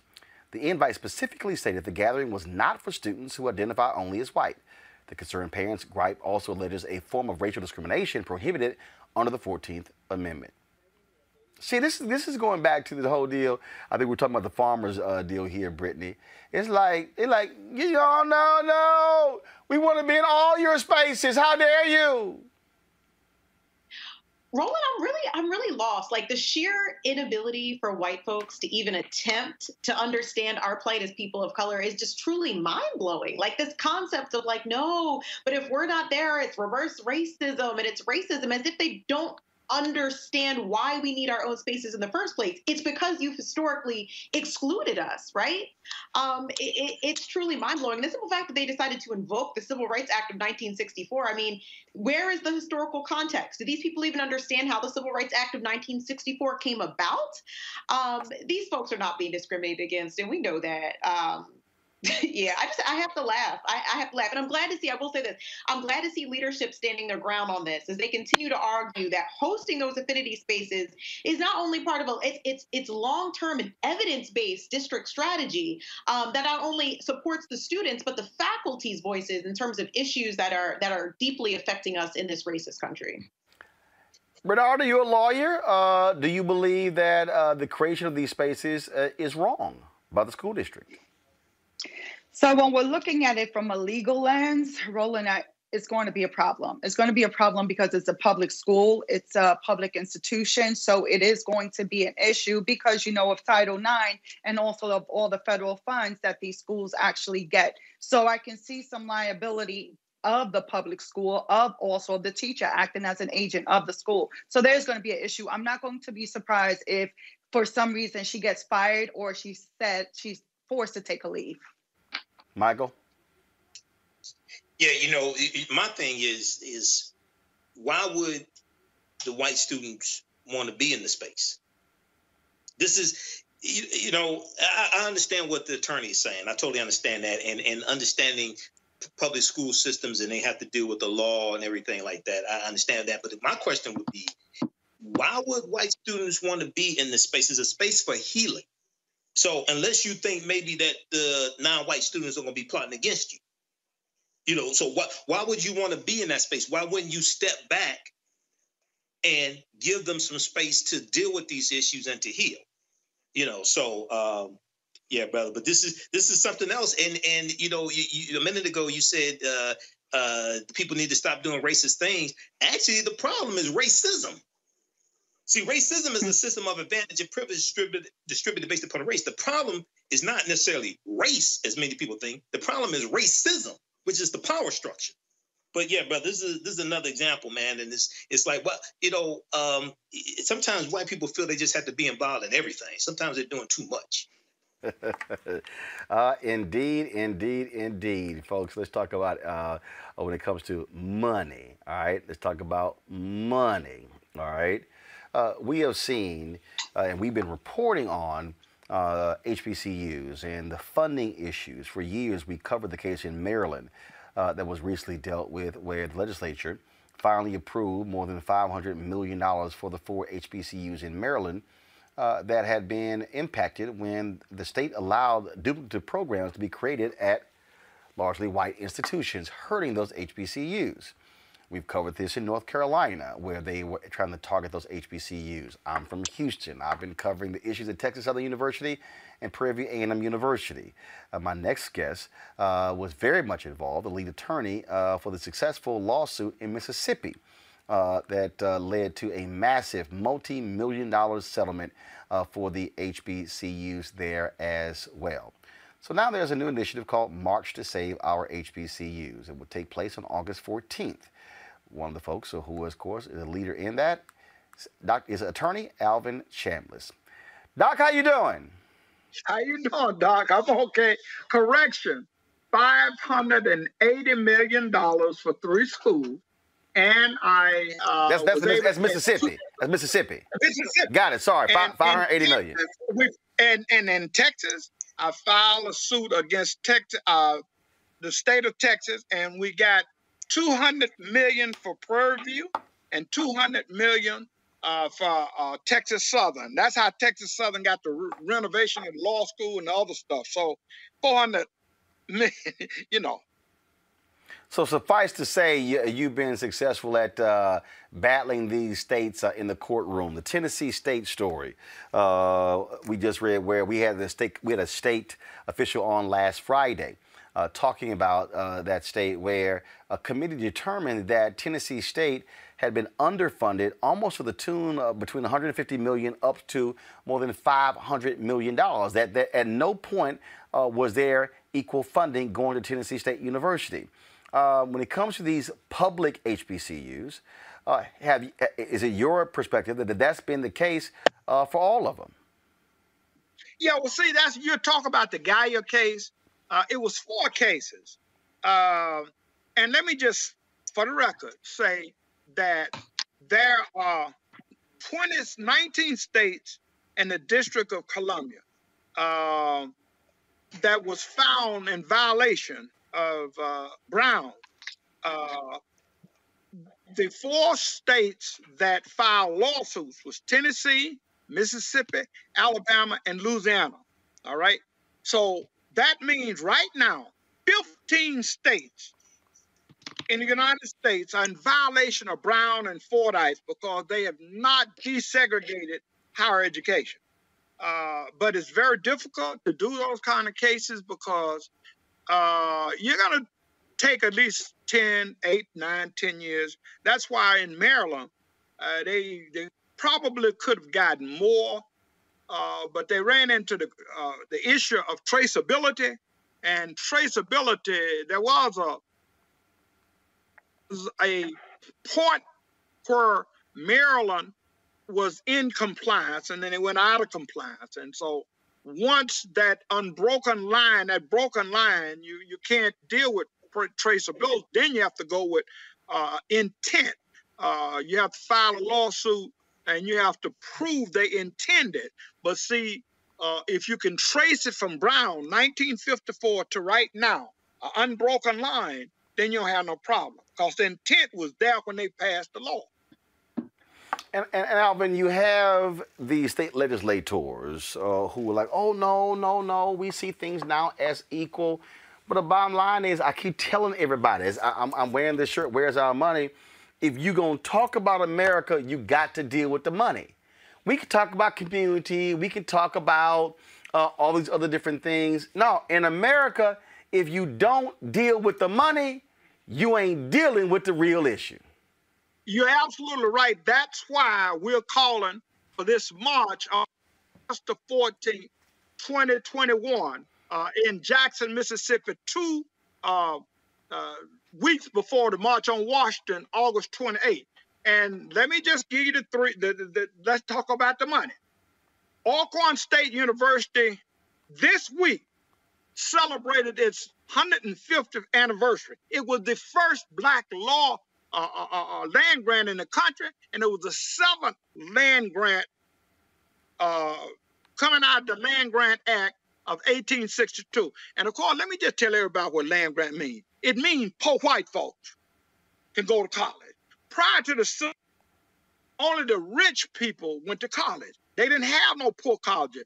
And so during the Civil War, they passed in 1862 the Land Grant Act, and they subscription, the whole GI Bill kind of situation but you could go to school, and then once you finish, they would give you so much land so you can, et cetera. Now, at Alcorn right now, let's talk about the budget. The budget for Alcorn is $15 million. The budget for Mississippi State is $265 million. Let's talk about cooperative extension. There are 17 cooperative extensions in the state. All of them are under the jurisdiction of Mississippi State University. Matter of fact, the one on campus for Alcorn is run by Mississippi State. So with a stroke of the pen, if we bring about 30 or 40,000 people to Mississippi, with a stroke of a pen, Alcorn could get maybe $75 to $100 million because they don't have the matching funds. Okay, now that's one. Jackson State, you got a serious problem there. The way they intend to try to get rid of Deion Sanders, let nobody fool you. Paul Wisselbaum and all them other people, they are angry with Deion coming in and getting them ball players, so they don't take the stadium. Mississippi Medical School. Now, wait, hold on. Now explain this. When you say they're trying to take the stadium. Okay, excuse me. All right. Without getting into a lot of detail, when we tried the Ayers case, 2 days before Dr. Lyons of Maryland testified, it was in a big thing in the paper. Everybody agreed. Goodman went to the judge and said, Judge, in open court now, we don't want the law school. We don't want the stadium. It's a lot of repair. They can have the stadium. Well, the judge says, Chambers, did you hear that? I said, yes, sir. Yeah. He said, well, we don't have to worry about that issue. 2 days later, Dr. Lyons come. He said they didn't want to be a part of the medical school. He said they didn't want the stadium, too many repairs. They didn't want a law school. I mean, what I'm trying to say to so they made Jackson State would be the primary tenant and would have veto right of anybody else coming in the stadium. but they did not have a stadium. The stadium belonged to the state of Mississippi. One more thing, Valley State. They closed in Valley State again. At one time, Valley State had close to 5,500 students. They only have 1,400 now. And they come up with a black tax on Mississippi Valley. They didn't increase on the other schools, but the president said, will you please give us $100, let every student pay $100 activity fee to help upgrade Mississippi Valley. I call it the black tax. And because of that, we are marching. So, and I'm going to go to my panel in a second for some questions here. And so, do we have, because I know the firm that worked on the Maryland case, and that was a 13-year battle. Do we have a contingent of lawyers, a particular law firm, an entity that's making it the mission to say, we're going to go to every single state to ensure that every single public HBCU is being properly funded, and if not, we're going to take them to court? What do we need as a community to ensure that we are getting equity for HBCUs? Well, see, let me just make it very appreciate. That's a good question. In the history of this country, going back to 1619 to now, and people don't want to deal with it, but you've never had a black public interest law firm with status. If you start off by dealing with the NAACP and when they did the cases before Thurgood Marshall, they did not. I went to law school. I wanted to be like Thurgood Marshall. I really wanted to do public interest. I went to legal service 2 years, and of course, I started filing all kinds of applications. The giving community will not give a dime to black lawyers dealing with the law. And it's ironic that $500 million is given. That's how much the endowment for Southern poverty. That's more than Howard University. I mean, Lawyers Committee, NAACP Legal Defense Fund, controlled by white folks. Nothing controlled by black. I was talking to Crump the other day. I need to say this. And I said, Crump, at one time I was kind of angry with you because you had to deal with, Morgan. But I understand. You need at least $25 to $30 million investment with 25 or 30 lawyers to tackle this kind of stuff. We just don't have it. Let me go to our panelists here. I want to bring them in now. Bernarda, you're a lawyer. We'll start with you. Your question for Alvin Chambliss.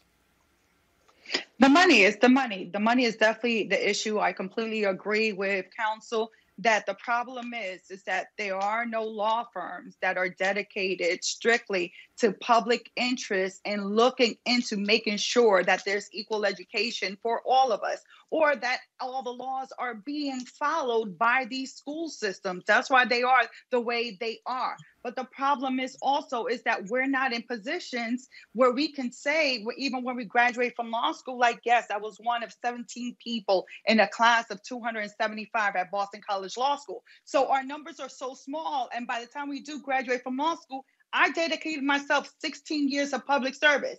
And I am tired of being broke, Roland, so I had to leave. So that's the same problem that we all encounter. The majority of us is that even though we want to do so much good, it is very difficult because we also have bills to pay. And if we want to have a family, we need to be able to afford it.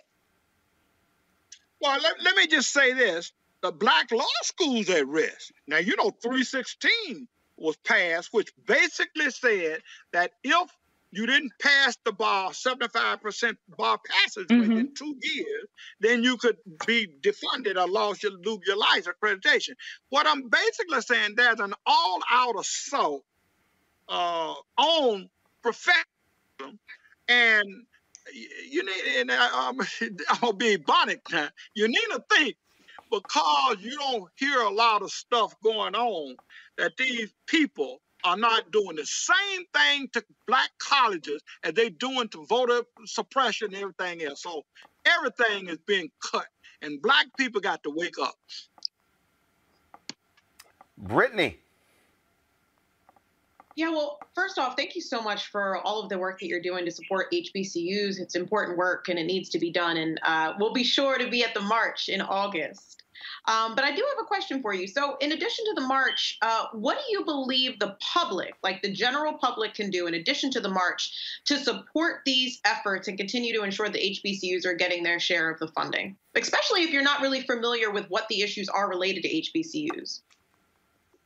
Well, there's a lot they can do. Now, let's be honest. Maryland, the way they were able to get that decision was they had a black caucus that insisted that that was their priority. And, you know, in Mississippi, for an example, we have, 50-some black legislators, but none of them have really, I'm just being honest, none of them have taken an interest in the ARSK. So you need your political force, your legislature, but you all need. I think Alvin froze, so let me, hold on, Alvin. Your Skype froze there, so I want to make sure that we get you, so let me know. Okay, there we go. I think we got him back. Alvin, go ahead. You mentioned the Black Caucus. I basically said that you needed the legislature. Maryland, they had strong black caucus. All of them was for Morgan State and et cetera. That cohesiveness is not available in the other states. I'm sorry. But you also need to have activists, parents, students, the clergy. What they can do, the churches can can take the lead. Just think about it now, and I'm gonna shut up right quick, but let's just think about it. How in the world you think they're gonna have voter suppression? They're gonna have all this voting, but they're gonna let you go to school. In other words, do you think people gonna allow you to have a PhD, but then say you can't vote? In other words, they're cutting back on everything, and people are not. Let me just say this too. My son told me not to say this, Roland. I'm gonna say it any kind of way. I ain't never known you not to say. You are the Paul. Alvin. You are the Paul Mooney of the legal community. You say whatever comes to your mind. So go ahead and say it. The biggest corporates are these black college presidents. Okay, now let me just tell you, they are. First of all, you got the state legislature. And the state legislature appoints them, all right? Now, in Jackson, for an example, they got a gentleman, I ain't going to talk about him, but, he went to Ole Miss Law School. That's all he did. And they made him president because he went to Jackson State. Now, he talking about he don't want no stadium. What if the stadium was worth $1 billion? You have not had an appraiser. The state gave him $250,000 to do another study. This is the fourth study, all right? And he died. Well, we don't want that state. We're going to build us a state. And the land where the stadium is worth about $350 million. But you don't want it. They will do whatever them white folks tell them to do. And I'm sorry. I believe that students have constitutional right. The state does not have constitutional right, all right? The president doesn't have constitutional right. The constitutional right is in the student. And that's who I represent. So I can say what, and now, Roland, let me make it very, very clear. Now, I'm a pauper. I've suffered, and it's okay. It's okay. I'm all right. But I've suffered. I have not been invited to one black college in this nation, not even Jackson State, Alcorn Valley. People say I'm toxic because they don't know what I'm going to say. What the hell? Excuse me, Jesus. Forget. Okay. Alvin, let me explain something to you. See this right here? This show is called Roland Martin Unfiltered. You ain't got to be afraid to say what you want to say. The bottom line is this here. The reality is this here. You are one of the greatest legal minds in this country, and I dare say the preeminent lawyer dealing specifically with HBCUs. It is crazy that a HBCU would not want to invite you. In fact, when I met in North Carolina, Alvin, with the Black Caucus there, when they were trying to fight to save the HBCUs, I specifically gave the North Carolina Black Caucus your phone number. Gave him your phone number. Did Alvin freeze? Is Alvin still there? Let me know. All right, let me know when we bring Alvin back. Let's do this here, y'all, because I want Alvin to finish this point. See, the Skype machine was too hot for Alvin.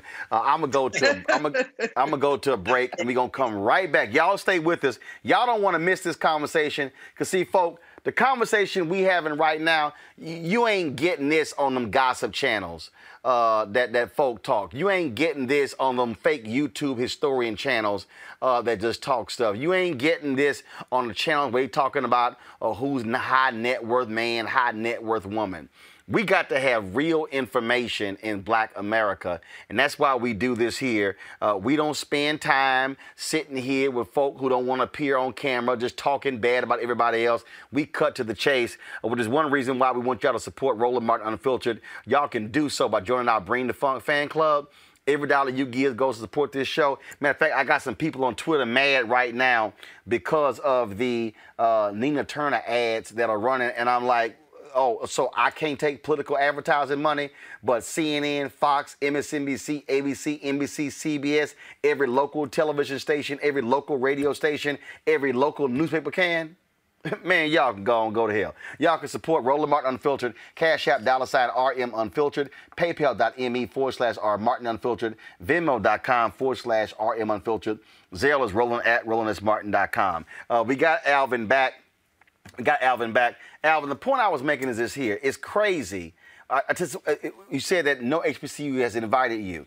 Look, when it comes to law and HBCUs and funding, ain't nobody at the top of the game than you. In fact, I want to let you know there's a brother who's putting together a legal team specifically dealing with HBCUs, Alvin.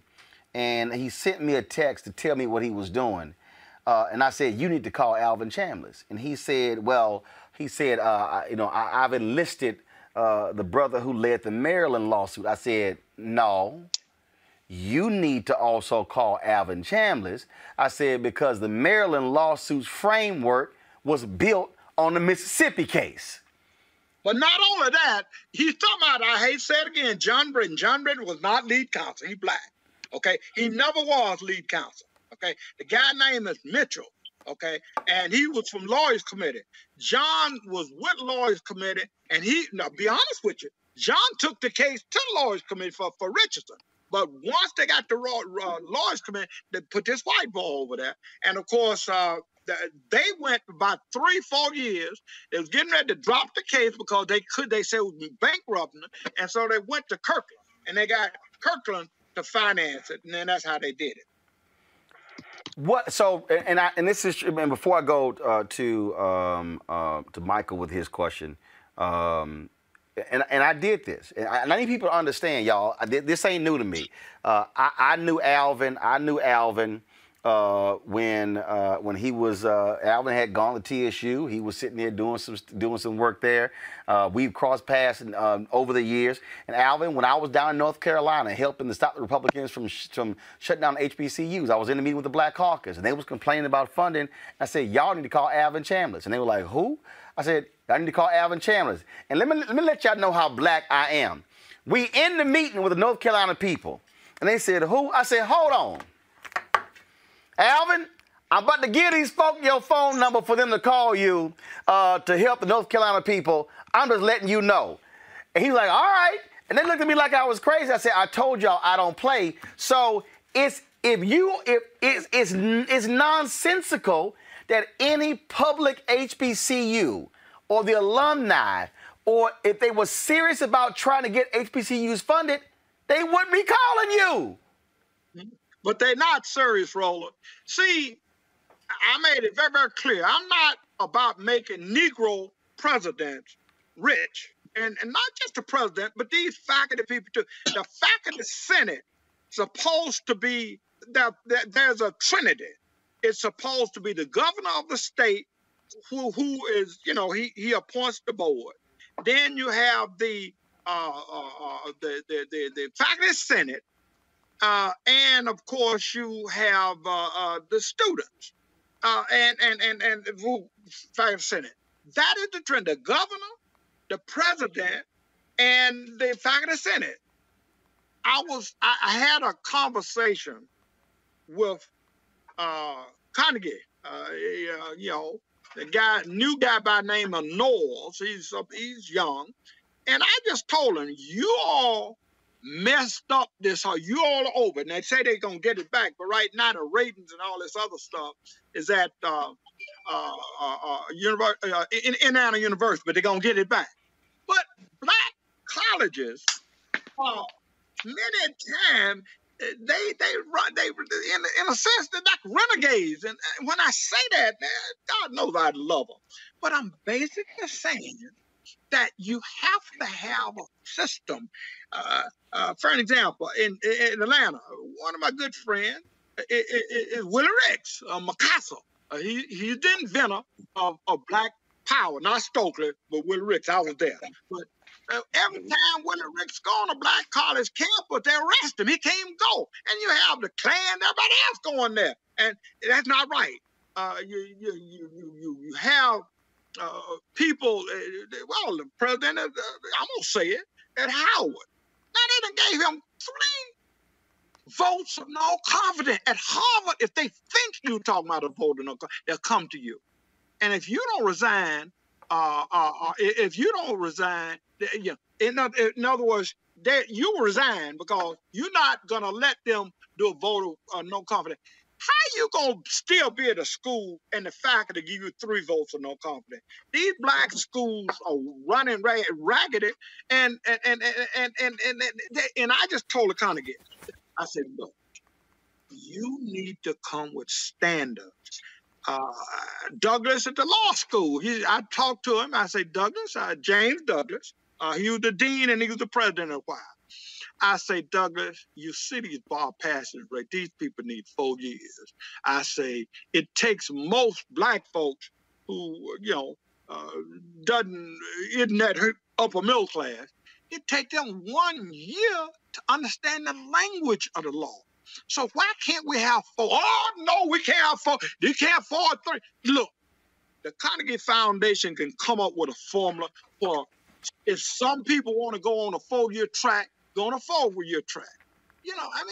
These people, they don't want to push the envelope. They don't want solutions. I believe in solutions. That's all I believe in, solutions. I taught a course called Civil Rights Enforcement. Right now, we don't need nothing but people to enforce the law. And you have to have a enforcement mechanism, because if you don't do this is what I'm going to do. And the streets is one of the best mechanisms in the world. Michael Imhotep, your question for Alvin Chambliss. Hello, Attorney Chambliss. This is Michael Imhotep. Thank you for mentioning Brother Africa Mukasa Dada. I've interviewed him, and he's talked about the origins of the Black Power ideology and the term Black Power and the work he did with SNCC. The question I had for you, that's a bad brother right there, man. Mukasa Dada. The question I have for you, what'd you say? I'm SNCC too now. Oh, okay. All right, good. Thank you for we support that radical 60s crowd. Yes. The question I have for you, you mentioned the Land Grant Act of 1862 and poor whites and going to college and things like this, right? Can you talk more about that, the Land Grant Act of 1862? Because I remember Dr. King in 1968, early 68, doing a speech on economic empowerment and talking about how the land grants help white farmers with their farms and mechanize their farms. And is that Land Grant Act of 1862, is that related to the Homestead Act of 1862? That's right. That's a part of it. Yeah, Smith leave it later on, the Homestead. But here's the thing, man. It's wonderful. See, when Grant offered to black soldiers 40 acres, and what is it, 40 acres in a mule? That's still going to 15. And already given the white folks that. So it wasn't, but they denied it to black folks. And so, you know, let me just say this, and while I'm here, y'all may not call me back, but I'm glad to be. Alvin, you gonna get called back. You know why? This my shit. I own it. Okay, I appreciate it, but I want to say this so people will understand. We talk about reparation, and I believe in reparation, but at the same time, I believe that we need to do it in such a matter of fact, like education. You go to Brown, okay, this week, the 17th, was the 67th birthday of Brown versus Board of Education. Now, when Brown first came out, men doing all that, we said, well, we don't need, why we got to go with white folks, and I was against it. But then later on, I started talking to these judges, and they said, Mr. Chambliss, we got to have a hook. And desegregation, integrate that, that's the hook. And what I guess I'm trying to say is compensatory education. Democratic Party, for example, they're going to talk about free college for everybody. Why the hell are you going to give free college for white folks who are rich? You need to be talking about free colleges for those people who need it. And so all these people talking, but land grant, for an example, let me just say this. Land grant, you have in Mississippi, there are 17 extension stations, all of them on the Mississippi State. You have a cooperative extension service in all 82 counties. Cooperative extension services is in every county in the state, in the nation, okay? Alcorn don't have none of that. It's a pie in anybody. But now, let me be honest with you now. As the lawyer, I'm just going for the audience. We had a gentleman, his name was Fawn, from the Justice Department. He did the land grant.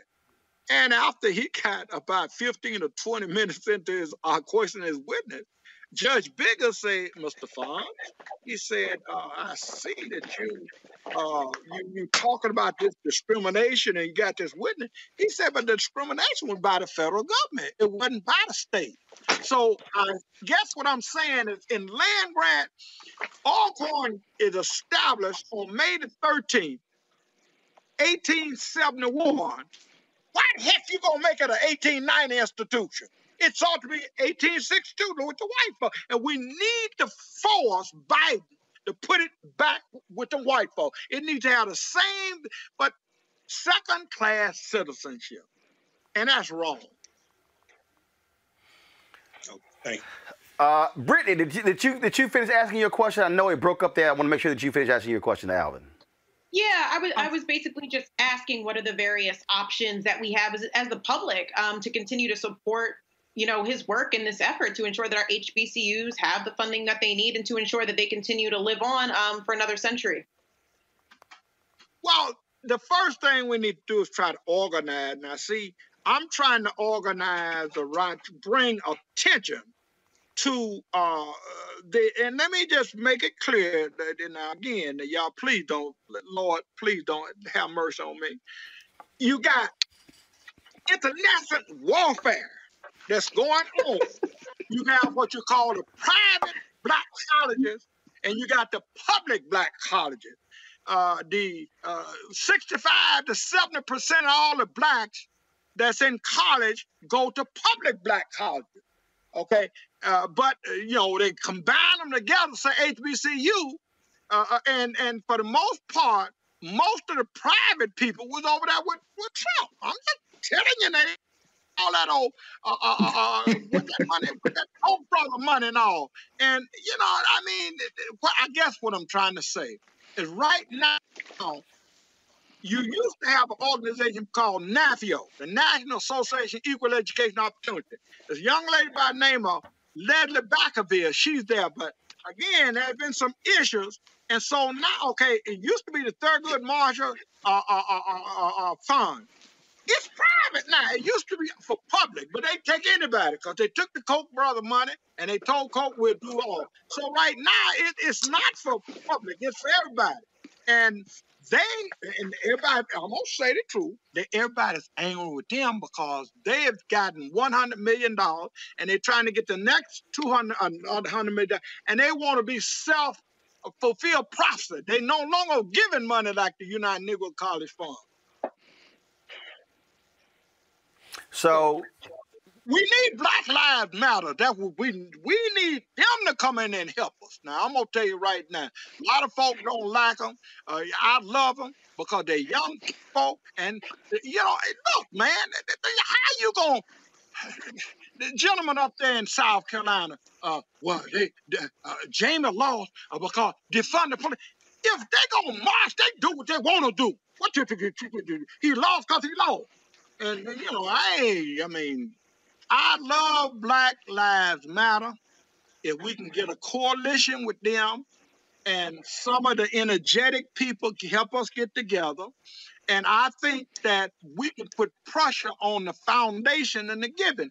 Every black college in this nation ought to have at least $100 million, okay, in endowment. They're giving all kinds of money, but they don't give it to black colleges. And of course, now let me be honest now, with the black colleges, sometimes you have to do like they did, the gentleman did. He did a good job in Howard in as much he cut some of these programs. He had to cut some of them. And then refinance. My point is, you have to know when to hold and when to fold.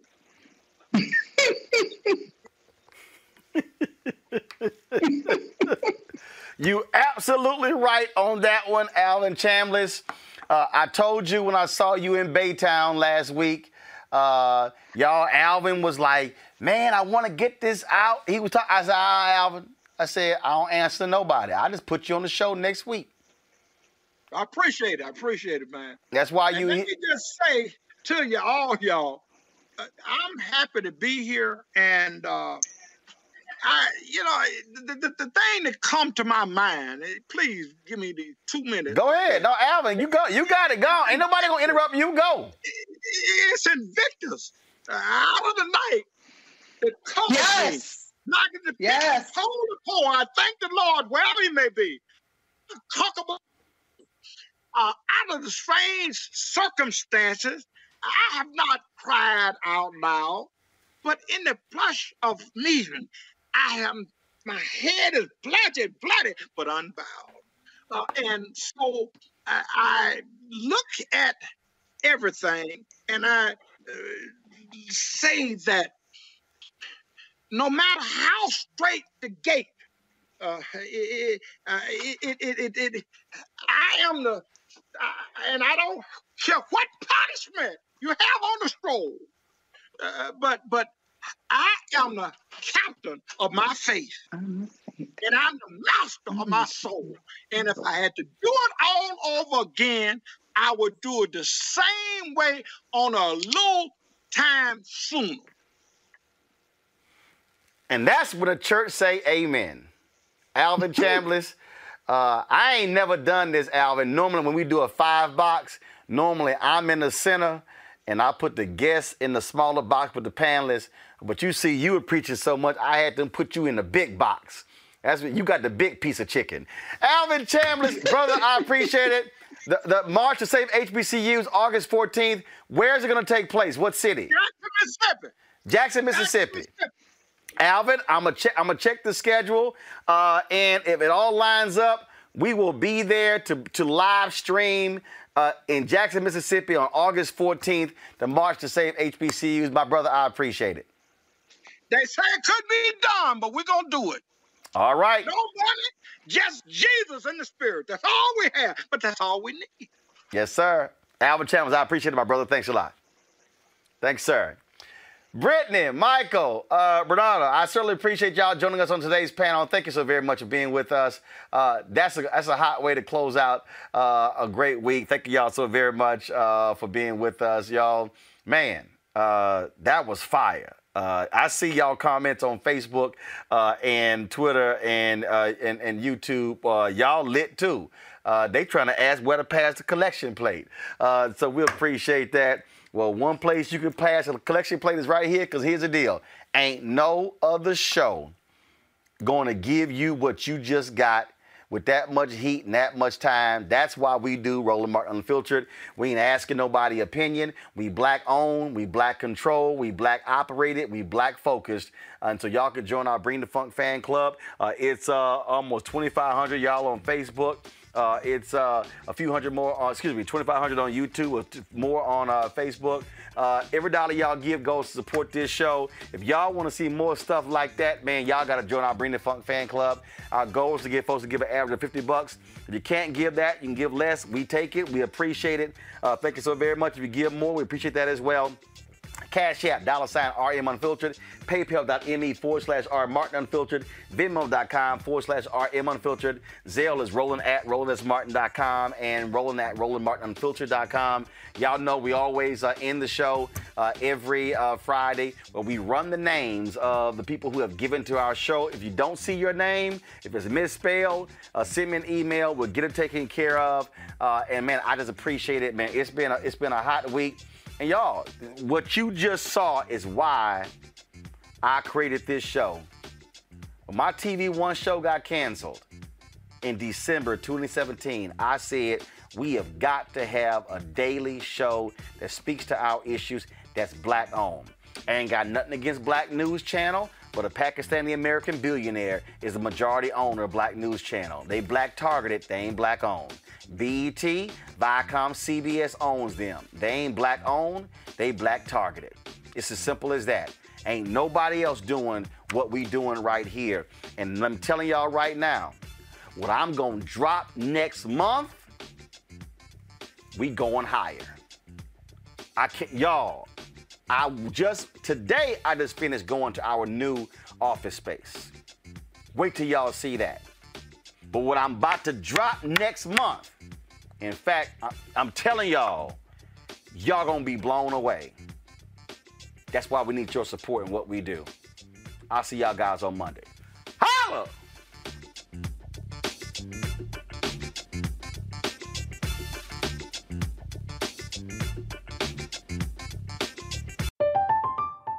I'm Katya Adler, host of The Global Story. Over the last 25 years, I've covered conflicts in the Middle East, political and economic crises in Europe, drug cartels in Mexico. Now I'm covering the stories behind the news all over the world in conversation with those who break it.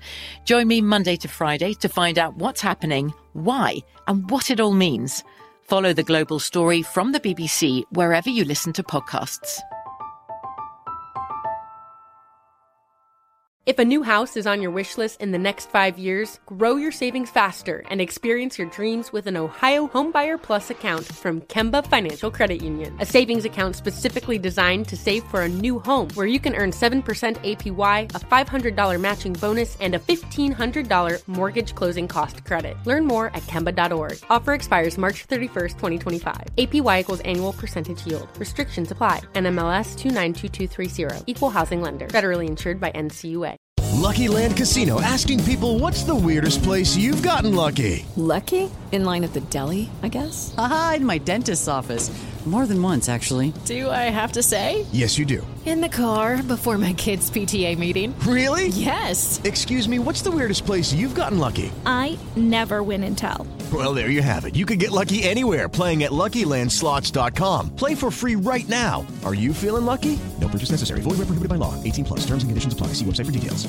Are you looking for the perfect move-in ready home this spring season? Now's the time to buy at Fisher Homes. For a limited time only, enjoy below-market interest rates starting at 5.375% APR, 6.139% APR. With these exclusive lower rates, you can save hundreds on a move-in ready home and start enjoying the benefits of homeownership even faster. Schedule your personal tour with one of our new home specialists at FisherHomes.com and make this spring the season you find your perfect home sweet home. Financing provided by Victory Mortgage, LLC, NMLS 461249, Equal Housing Lender.